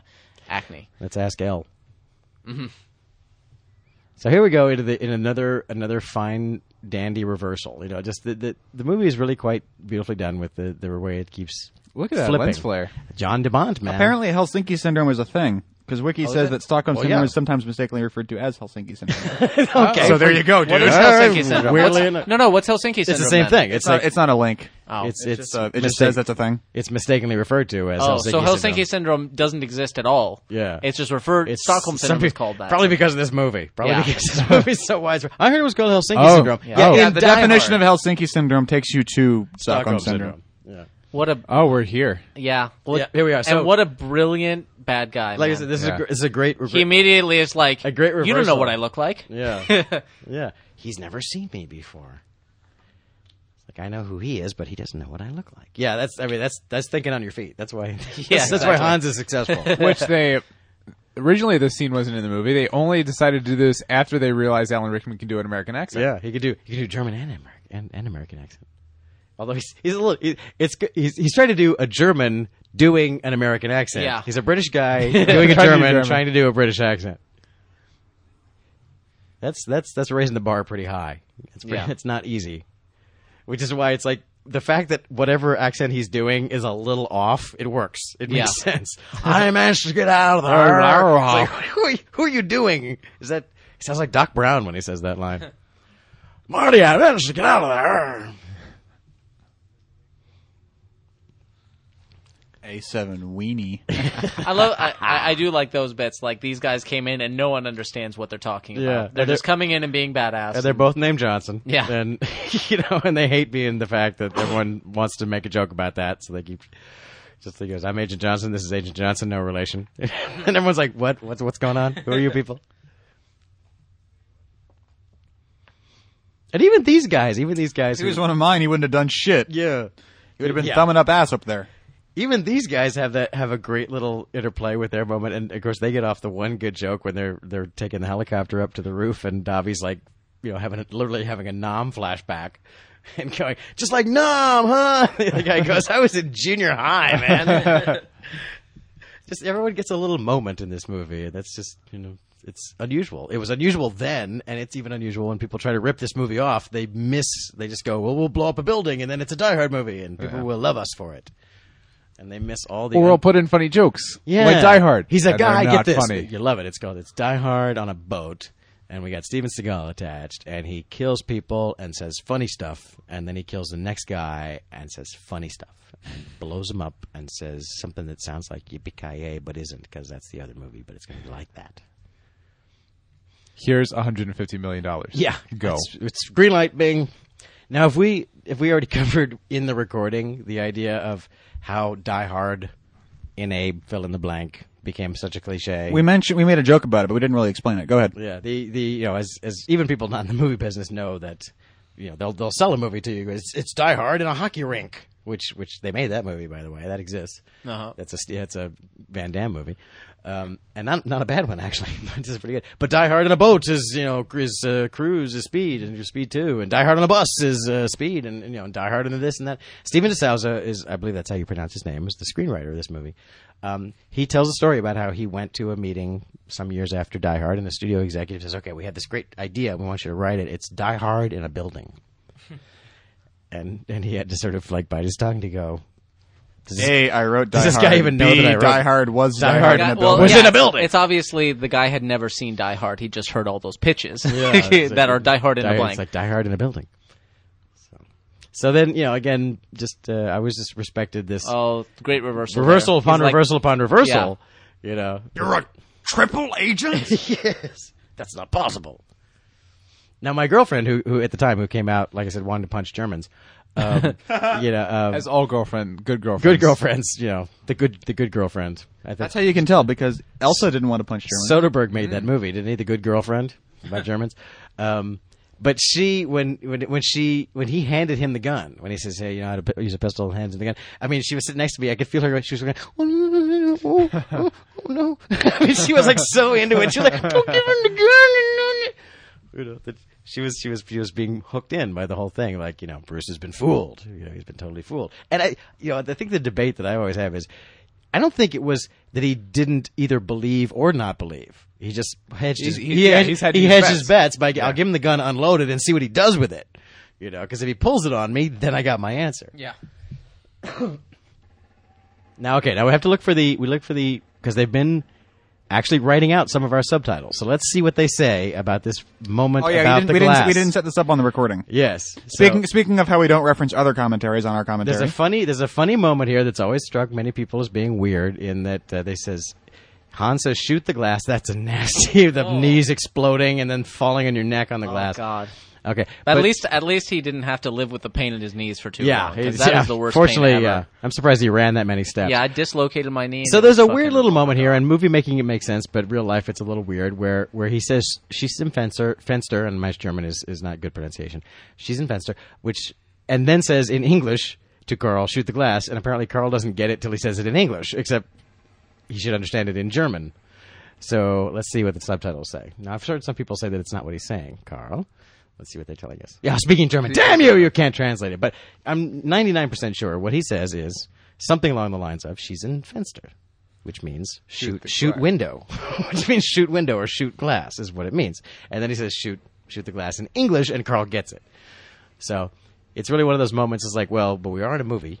And it's really for American audiences. Yeah, but then there was the thing that happened after that was that we were listening to Trey was listening to another commentary where they apparently tried to claim that she's in Fenster means he's barefoot. He's barefoot, which makes sense. Which Now, makes That's sense. an explanation that makes sense. However, that's clearly not what he's But saying. that's not what he's saying. Schizenfenster does not mean he has no shoes. The German word for shoe, by the way, is shoe. So you can pretty much hear that one if someone says shoe. In fact, the English Oh, word, that sucks. Yep. And then it goes down to his feet. It's like, oh, that's why we're shooting the glass. the English word for shoe is actually a German word for shoe. Strangely enough, you know what the German word for glove is? Handschuh. That's true. Wow. Yeah, handschuh is a glove in German. But it's also 47 letters long. It is. It's true. Because that German's always a fascinating language to me because it's made by just taking the words and turning it into a sentence and then taking all the spaces out of it. I mean, like the if you look at Das Boot, they've got the depth charge and it's called depth water meter measure thing. Is literally what is the word for depth water meter measure, all with no spaces. Yeah, my dad has always been fascinated with German because he's like, it seems like it's close to English, but It's then very, very close to then they English. tweak it around because they're both Germanic, yeah. But then they tweak it around and they shove all the verbs at the end. Yeah. So you're like, okay, so you and me and the dog are going to do something. I can't wait till the sentence is over to find out what it is. we're gonna what? Yeah. Whoa. Yeah. Poor Alexander Goodenough. She looks like she ought to be a midget, the one on the right hand side. She's reclining in an odd I know, position. but can't you just picture that she's got the stumpy arms and legs? She totally is. You stay with your little dwarf friend. I'll handle this. Now this is the Here we go. He's losing a lot of blood Yeah. here, man. But this is the bit where you're like, oh, he's not a superhero. Yeah. Ow. He's a fucking dude. And that's good. That is Yeah, some that's good really blood. good blood. That is good blood. Good dark. And you never see rich Maybe blood. I'm mistaken, but we never see him actually doing the walking across the glass. Is No, that right? No. Well, we see him run, but it's not like featured. We don't like see Right. him stepping on the glass. Yeah. Nowadays it'd be slow motion. Oh, We'd yeah. see the Yeah, just see it go in. You would see the individual capillaries bursting. Yes, exactly. You know, the CSI I hate you, thing. modern movie making. Yeah. No, they did have, and supposedly, if you look really close, you can see it. I've never bothered to look, but he did have little sandal-y feet that they made for him that looked like bare feet, but he actually had some shoes that they look like they're painted up for wide shots and things like that to look like. But yeah, this just makes you makes you cringe. It's funny what man said. Yeah. And it's it's ballsy of him that he's not saying, by the way, my feet are fucking full of glass now, because first of all he knows Hans can hear it, so he doesn't want him to let him know that he got to him. So he's playing it off, but he's not going, oh, fuck. But then the next big revelation, surprise revelation again at the time, that I don't know. You tell me if it pays off, if it feels right to you. But he's going to go from this scene. He's going to go into the listen. I want you to tell my wife something, and he goes into this emotional thing about where it's kind of rambling. He doesn't really quite know what he's even saying, which I don't know.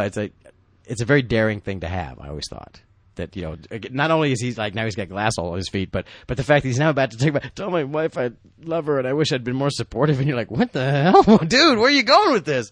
What movie am I watching? All of a sudden, I gotta say, this section and then its payoff at the end, I don't buy. I'm Yeah, not that's there a bit with it. much. Yeah. It's so hammy. It's so 80s. Well, because you're also sitting there kind of going, wait, it's not your movie.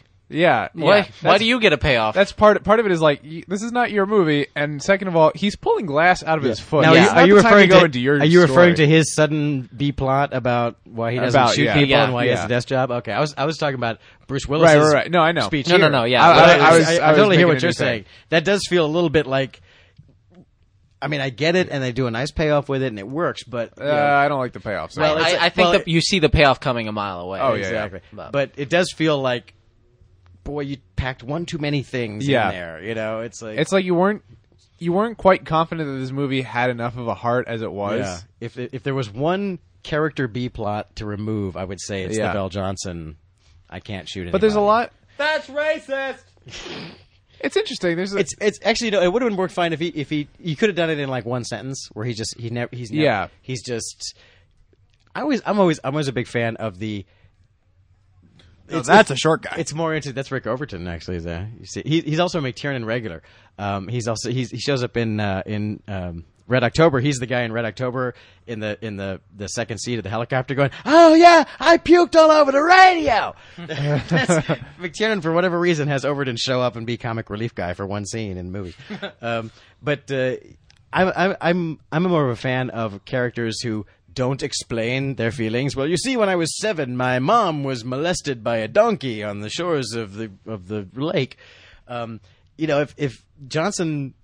It might have been pulled off where Val Johnson's character just doesn't want to talk about, or doesn't want to on the radio spill what his backstory is. With the whole rest of the department listening. Yeah, why you got a desk job? If you could play that, It's where complicated. I'm not going to tell you. It's so terrible. I'm not going to just say it, and let us fill in the blank. What the fuck happened? What leave could it be? Leave it to our imagination. This is sort of an oblique parallel, but I always thought it was funny how people always make fun of Friends, and then sure enough, a number of other sitcoms.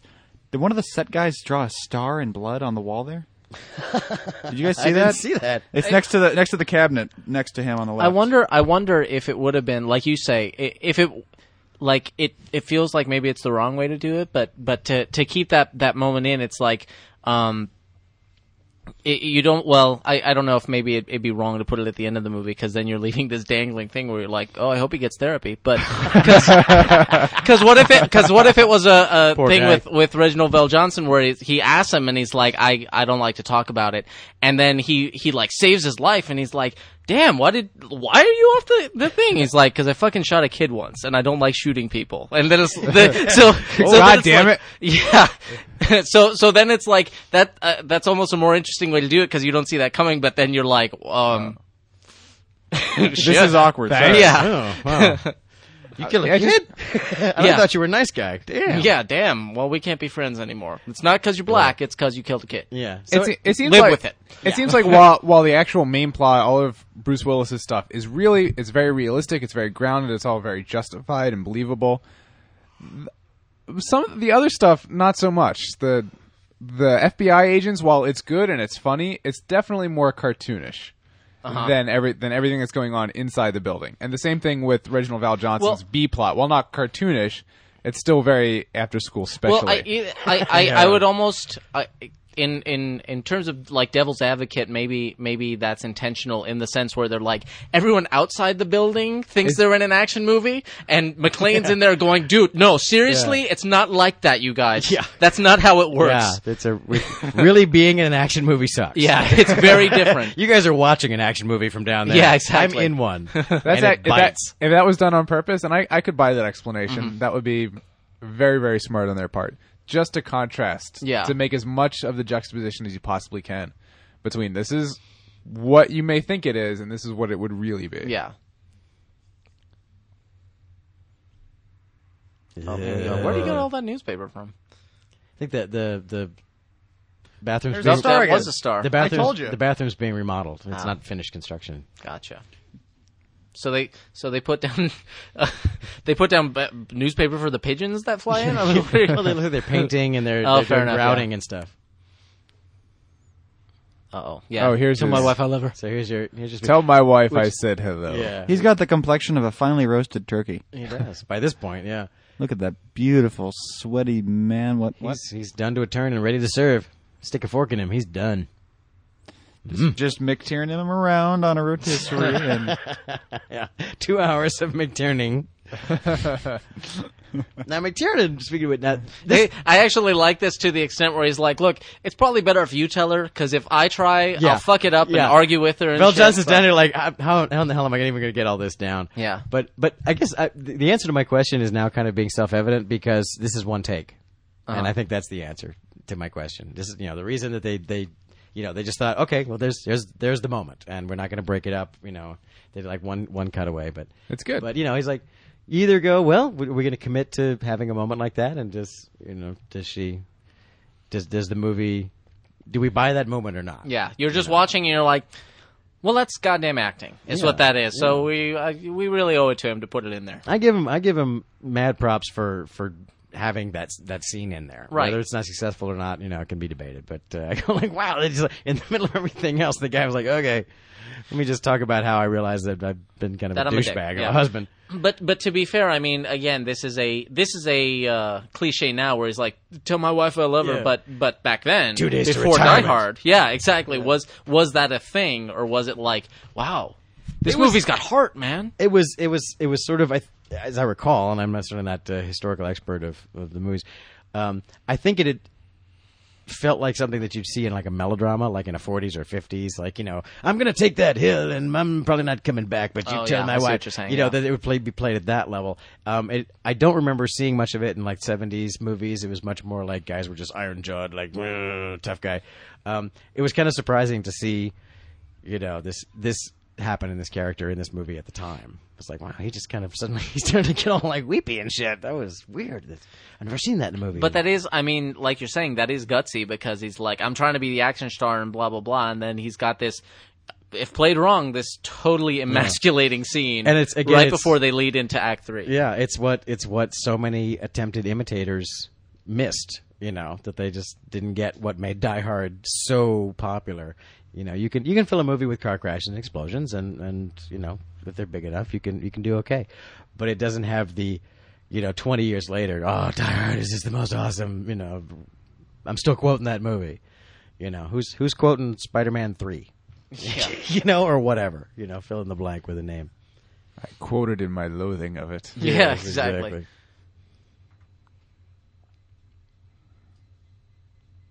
Now, McTiernan, Mr. John McTiernan, who, as we already talked about, we were recording, we talked about how Predator was before this, right? Yes, Right, just and before. Hunt Now- for October after. Yeah, Predator was quite a revelation as well. It's kind of like, whoa, that movie's pretty awesome. I like how he stops. He's like, the roof is wired to... Yeah. What could it be wired to? Yeah. Gee, Wired to dance? I What didn't- is it? I didn't get the rest It's of that. wired to a gumdrop machine. Yeah. Yeah. You couldn't have said blow just 2.5 seconds to tell us what's going on.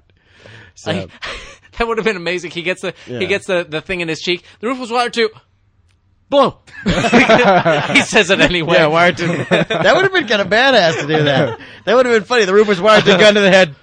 Explode. They've got a timer, and shoot me anytime, motherfucker. That's what you're here for. I had that happen to me in school. My phone rang, and the principal was walking by. He just walked over, and I was like, I'm busted anyway. So I just held up just the one keep on finger. I talking. was like, just give me a second. So here in this scene, you can play Spot the Stunt Double if you want, but I found one. Oh, Yeah, that's there's Los one. Angeles. Never mind. So McTiernan. Now Predator was quite a revelation too. Predator was like, hey, that movie is pretty awesome. And Steve Johnson worked on Predator, and as did a few other people, and a few friends of mine worked on Die Hard 3. Oh, shit. Yeah, now this is when he figures it out. Yeah, here's the whoopsie. A friend of mine worked on Die Hard 3, and McTiernan is not an easy guy to get along with. He's a tough guy, and Ooh, push pull. yeah, nice one. I love that moment. His performance there is the moment that I love the most from Yeah. the movie. Just Now- with the camera and everything, he's like, huh? He's gonna have Looks down, such ear damage though that he actually pulled the gun. It was right next to his head when he fired that gun. It's like that's poor gun handling. It really is.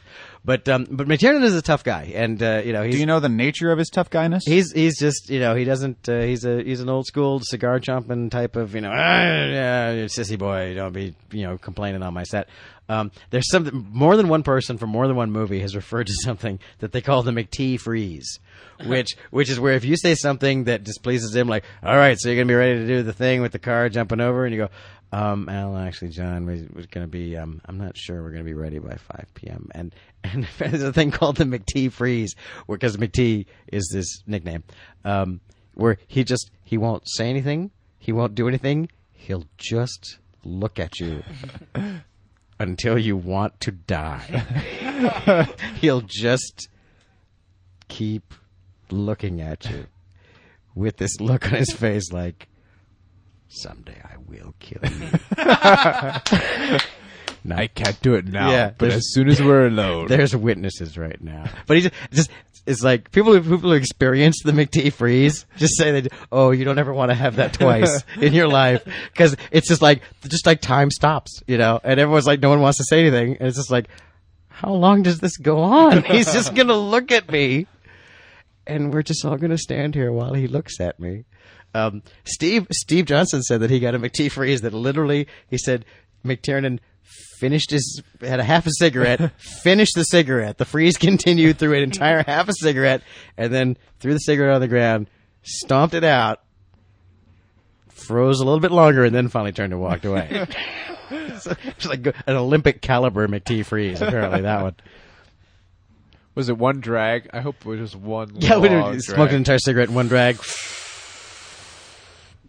Well, that little kick there definitely showed the editing trick Yes. of dropping a frame to make it look harder. Yeah. But back then they were really editing film. So I mean that's Yeah, I you gotta could- say you gotta respect the editors of these days who Wait, are like dropping I'm a just frame to make it look harder? if you're doing like a fight scene where you've got someone punching someone or whatever, like basically right at the point of contact, kinda pull it? You want it? Well, no, you you wanna- you do you wanna it, speed but- it up. But what you want to do right when they're about to pull their punch, you just skip that part. no, So- no. Well, they don't pull. Like, if you're doing it properly, they're following through. That's just not connecting. And if you've got a pretty good reaction going on, you know, they've tweaked their head to the side or whatever. If you drop one frame just about at the point of contact, as opposed to them throwing their head to the side, it looks like it snaps to the side, and Yeah. it makes it look much more forceful. Because otherwise you can see where the person, you can kind of make out more easily where the person is reversing their own head direction.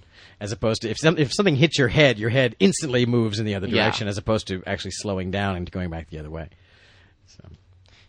And in fact, it's actually something I've noticed. It's difficult for people. A lot of times, they'll actually swing their head towards where they're getting the punch hit, is coming. Yeah. so that they can give it much more Yeah. force. You can sell it the other direction, yeah. So they Now have, this is awesome. I mean, this is, again, they're really doing this. They're Yeah. flying gunships down Century Boulevard and Little Santa Monica. This is the kind of movie you Well, want this to be is in on. that's interior, real but no, projection, this is yeah. for real. Yeah, that's interior is yes, interior is a process shot, but I mean the rest of the time they're doing this. They're See, when you're 20th Century Fox, and you know you're shooting the movie in Century City because it's Okay, this is where that 28 million went. By Yeah. the way, these kinds of shots. you know but- the reason Holy shit! It's Century City because it's 20th Century Fox. it used to be the backlot. Never ever got that. Century City used to be the Fox Yeah. backlot. Wow, that blew my mind just now. I Yeah. feel like a douchebag. So there you go. So when you're the company right, that now basically I got it. owns Okay. Century City, you can, when you want to shoot a movie in Century City, you can do some hellacious stuff. You know. So we want to have gunships fly up over Fox. Well, of course, Fox Plaza is their own property, but it's not like Fox still owns Century City, but they still a obviously have city a lot of named after us. We want to blow shit up on our own. they have a lot of property. control Cool? over that area, and of course you're that's where cool. their studio is also. So I mean, you know, you can cut some corners, you can get some permits to do some things. I want to read those permits. I do Yeah. too. I was just thinking. I wonder how bizarre the person, like the clerk that handled all the like. You want to cut down a redwood? Now, of course, they think he's the bad guy. Yeah. but And well another played. good reversal there. Yeah. That was an interesting. I was gonna say little that- match shot. That match shot, I'm pretty sure that match shot was always the most notoriously not good match shot in the whole movie, and I swear that's been cleaned up. That someone has snuck in and digitally cleaned that up for this DVD. Here, of course, coming up is the famous scene where the guy gets clouded on the head by a sizable rock as he runs down the stairs, enough that should put him to his knees and preferably in a coma, and he just keeps on running because, of course, it's not a real rock. But you'll see it. It's a guy. The whole time, what the fuck? Yeah, the next shot of What am I doing? The next shot of people running down the stairs, you can pretty plainly see a guy get clouded by a rock. That, you know, if any of us got hit by that rock, we would not keep running. I think downstairs. that's my favorite part. Not the bit where he says, "What the fuck are you doing?" but the bit where he already before he's even started really doing it, he's Yeah. like, "What the fuck? Yeah. What am I about to He's already do?" thinking about doing it. He knows he's going to be doing it. It's interesting because he's not psyching himself up for it per se, Yeah. but he's psyching himself up not to talk himself out of it. Yeah, he's psyching himself out. Is what he's doing. Yeah. Please don't let me die. Well, I think one way or the other, the odds are not in your favor. Yeah, exactly. There it is. There you go. Ooh. Now, a lot of the miniature pyro was done Oh, by did they do that shit just then? Yeah, by Boss Film. Boss Film did some miniature building stuff, but they actually, you know, they actually roughed up Fox Plaza pretty well too. Yeah, it wouldn't have stuck. Ooh. I would have flipped right over. No, yeah, but it's all right. Now that shot always freaks me out. Now he's hanging outside the glass and he's trying to kick through. Like, oh, that's a desperate man. Oh, more glass. Yeah. Oh! Now there's a continuity thing here where he starts out facing, you know, he's facing forward, But then he's like changing position where he's on his back, he's on his front. But at this point, shit, this is beautifully constructed. A little bit of action suspense here, but it's a great bit. Yeah, it's like he made it. Yeah, and there's a real reaction. Yeah. There. That's a realistic Holy reaction. shit. Like, oh, I can't believe that shit just happened just there. I can't believe that went down. I wasn't looking for The Rock. Did I miss The Rock? It's when the people are all running down the stairs. I think they've already had the shot. This is definitely a stunt double when you see this guy turn profile. It's like that's not even close to Bruce Willis. That's Bonnie Bedelia in that pool there. Yeah. Oh yeah. It's that guy. I went to school with that guy, whoever that is. But this is great when you build a whole set for a movie, then you blow it to smithereens. Yeah. That rule still hasn't changed. Yeah, because you have to destroy it anyway, so have you to get might rid as of well it do it somehow. on camera. Yeah. I can't wait to have enough money to do that. Yeah. Yeah.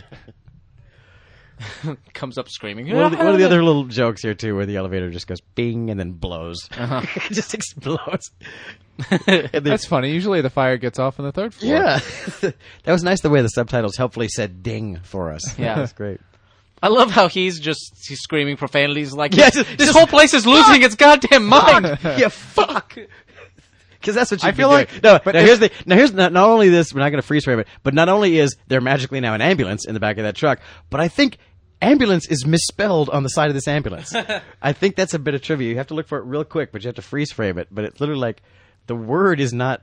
If it's not ambulance, is another word. And that's like the only shot you could tell. If you froze frame that shot, it's like. Which might be deliberate, That's why they first framed the shot. It might be deliberate. It might be that They tried to spell it. they're right, German but, and they just gotta well, it's not like it needs to be perfect. We're just gonna make our getaway in it, so just get a right ambulance on the side. Nobody's going to be looking at the spelling of Yeah, the ambulance is gonna be. with the building. Trust me, there's gonna be lots of ambulances. How are they gonna? Yeah. Oh, I thought you meant outside the movie. It's like, how are they gonna freeze frame through it? They can't take it home with them. Come on. No, I meant people who freeze frame Yeah. through it can determine that Yeah. spelled wrong on the ambulance for some strange reason. The slow crawl. Yeah. I don't know what's he doing here. Hans is now there's a Oh. yeah. So there you go. It's Los Angeles. Something spelled wrong on the side, as I recall, is the story. But I always like the continuity thing. You can see the sparks come out where the battery is obviously blasting away there. See the battery is shorting out, Nice. and yet he manages to continue to drive this car through the rest of the movie. Pow! Yeah. Bing. Yeah. The only two black guys in the whole movie, Exactly. and of course they have to fight. Exactly, because otherwise it'd be racial. Were they speaking French just then? That's what it looked like. What's the deal? Allez, he is saying allez. Yeah. So, Allez, allez, je vais. Je Yeah. vais. So because I think that guy is French. It's a multinational terrorist group. Oh. That's just. Yeah, it doesn't even have to be true. It's just the way to get away with. Oh, because that guy's French. Yeah, really. Allez. So this is great. She hasn't seen him until now. It's like last time he was in the bathroom, he was toweling off 2 hours ago, 3 hours ago, and now it's like, well, He's had a bad night. How was your day? Yeah. Holy shit. Her reaction is really nice here. He's where a whole different person where now. she's like, he's like, wow, he's not even our species anymore. I don't know what he's made of. But Is that blood that he's trailing? Yeah, off? he's leaking blood all over the place. I think it's just scraped off dust. Never mind. That's not even. But it nearly- should be that's- blood. it should be. He blood. should just be like pooling blood. John McClane should have more blood than most people do. Just so we can lose some of it and be back. to Because he's normal. going to be going through a lot of it. John McClane starts every movie kind of swollen. Because he loses 2 quarts on any given day. Yeah, they overinflate him a little bit. So here's the final little payoff, and it's there's like 17 more payoffs to come in this movie, but this payoff, It's like the But return of the king it's not of terrorism. payoffs. It's just to make them think that it is, so that they can steal money. my one little realistic real world quibble is he's so sweaty and grimy that I can't believe the tape is sticking to him at this point. That's my one complaint about this. But story wise, it works just fine for me. It works just great.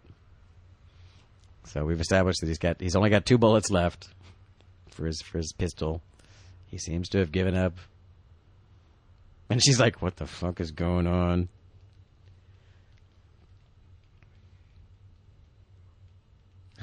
Motherfucker. Yeah. Now this, of course, is always a risk. When you start doing I'm going to try and get the bad guy to laugh by laughing. I'm going to make him think I've lost my mind now.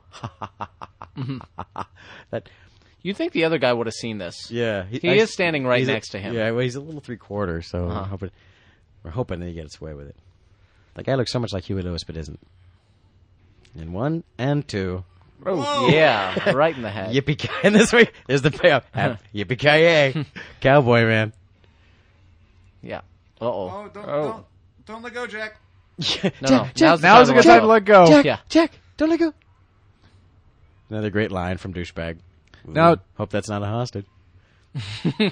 Okay, so Now- we will get the shot here, the one that they reuse in Die Hard with a Vengeance, which is a great of film. him dropping? Do they Yeah. use it again? Now the story goes that, of course, he's dropping into a green screen. This is, again, a Boss Film optical, the final drop.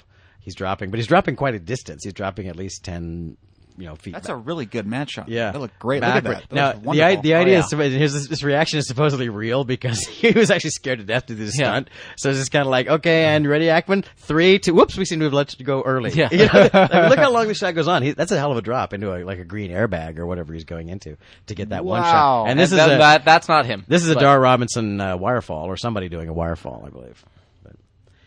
Which is wirefall's pretty impressive.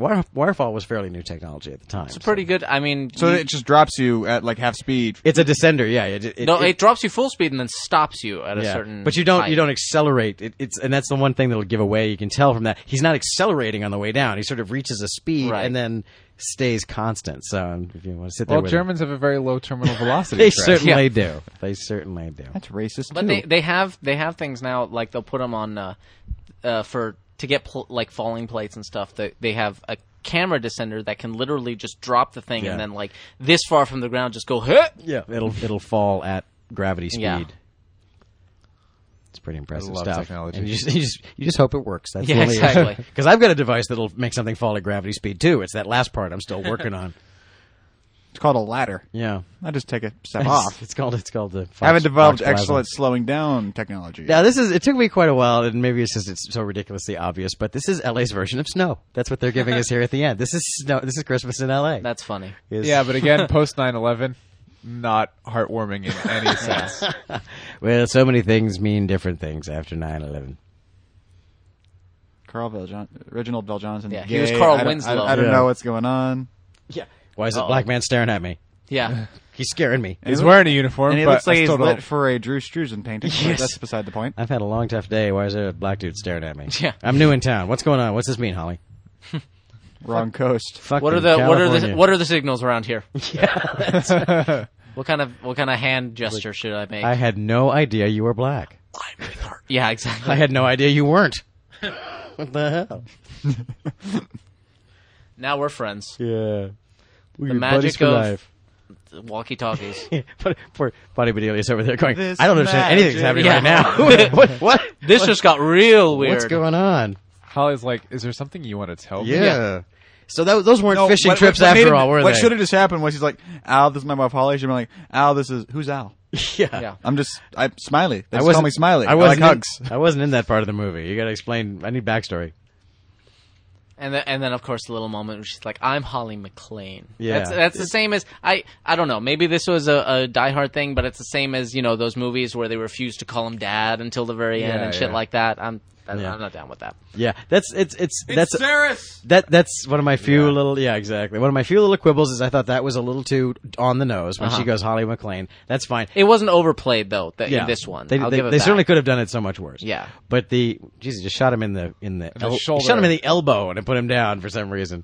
He must be using Must those, have a self-destruct. using those dumb bullets. However, I have to say that the great reversal of expectation that I think works perfectly is the final one that's coming up where William Atherton finally gets the final moment. That's a great bit.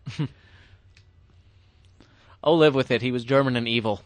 Come on, That's and an ex-bat. knock that shit off. Well, of course, in real life, he was Russian. He was a Russian ballet dancer who defected and then drank himself to death. Yeah. Now, why they don't blow this car up? Now he's like, "I'll shoot everything." yeah, I'll shoot whatever.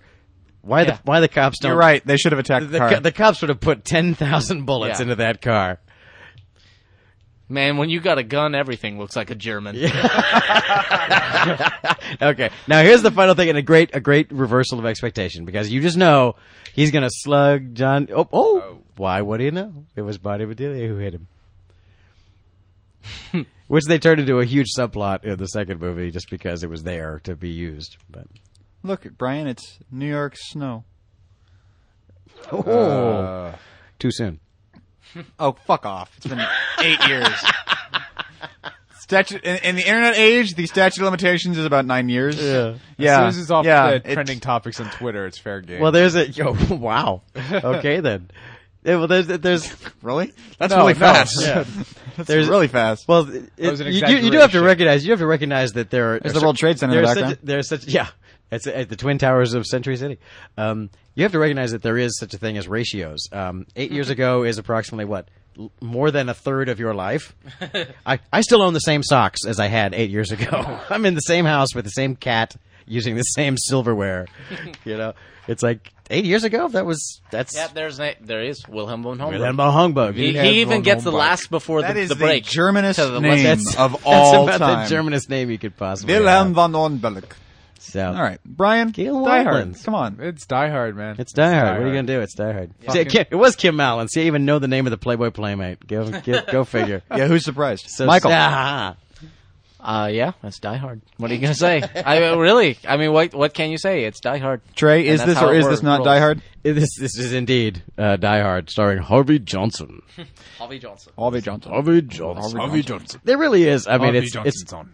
I think the only reason that we even did a commentary for Die Hard was just to go, well, so we got that out of the way. Yeah. Yeah. Because What else are you gonna say? Really? you know, It's a good Christmas movie. What do it's you want? an excellent It's because we needed a heartwarming. Christmas movie. That was really Oh, the who wants to reason. be the UPM for Die Hard? Yeah, that's gonna suck. What? I have to go up to the roof and throw more paper off. Oh, just okay, whatever. Anyway, it's just again, it's to see it now. It's like to so much of it. You kind of go, oh, okay. Holy well, shit! I was a camera operator. hey, nice Look. job. Thank you. Nice job, Mike Scott. That was before you took on Dork Manager professionally. That was before I took on Dorkman and before I was 6. So you were. what can I say? I was a wunderkind. You were, I guess. But don't say that in front of Carl Winslow because they'll shoot me. Were you the one you like went in the ventilation shaft? Yeah, exactly. That I was the you. one in there. I was the camera op in the Just ventilation crawling shaft. backwards because I couldn't walk yet. Can we agree not to do this as a franchise and just say, "Yep, we did Die Hard. That's it." I think we. I think we I discussed enough of think we've it. already established that we're not wild. You know, for various reasons, the rest are not that great to look at. So Well, 2 isn't. Well, but that's yeah, see, but that's 3 what I'm is saying. 3 is less important than 2. 3 is like you know. They, I don't know. I'm not 100% on throwing moratoriums on content for the show. So Yes, exactly. so I'm not entirely willing to say absolutely no. I, but, I'll, but I think it might I'll be watch fun. a bad movie, but I like the idea that is it going to get better if we watch the next 3 of them? it's You know, are worth we gonna taking enjoy some time the experience off, though. and have a It's worth conversation. taking some time off. The next episode will not be Die Hard 2. Yeah, Yeah, no. it'll be a little while.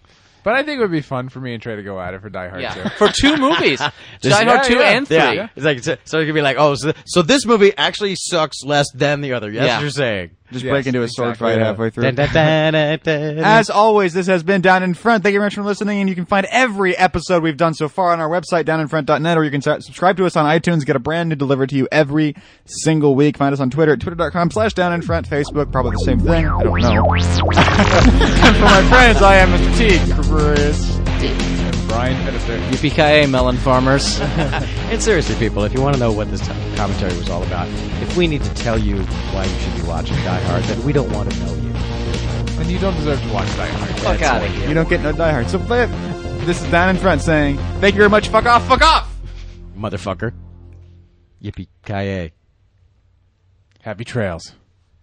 Ciao. Ciao.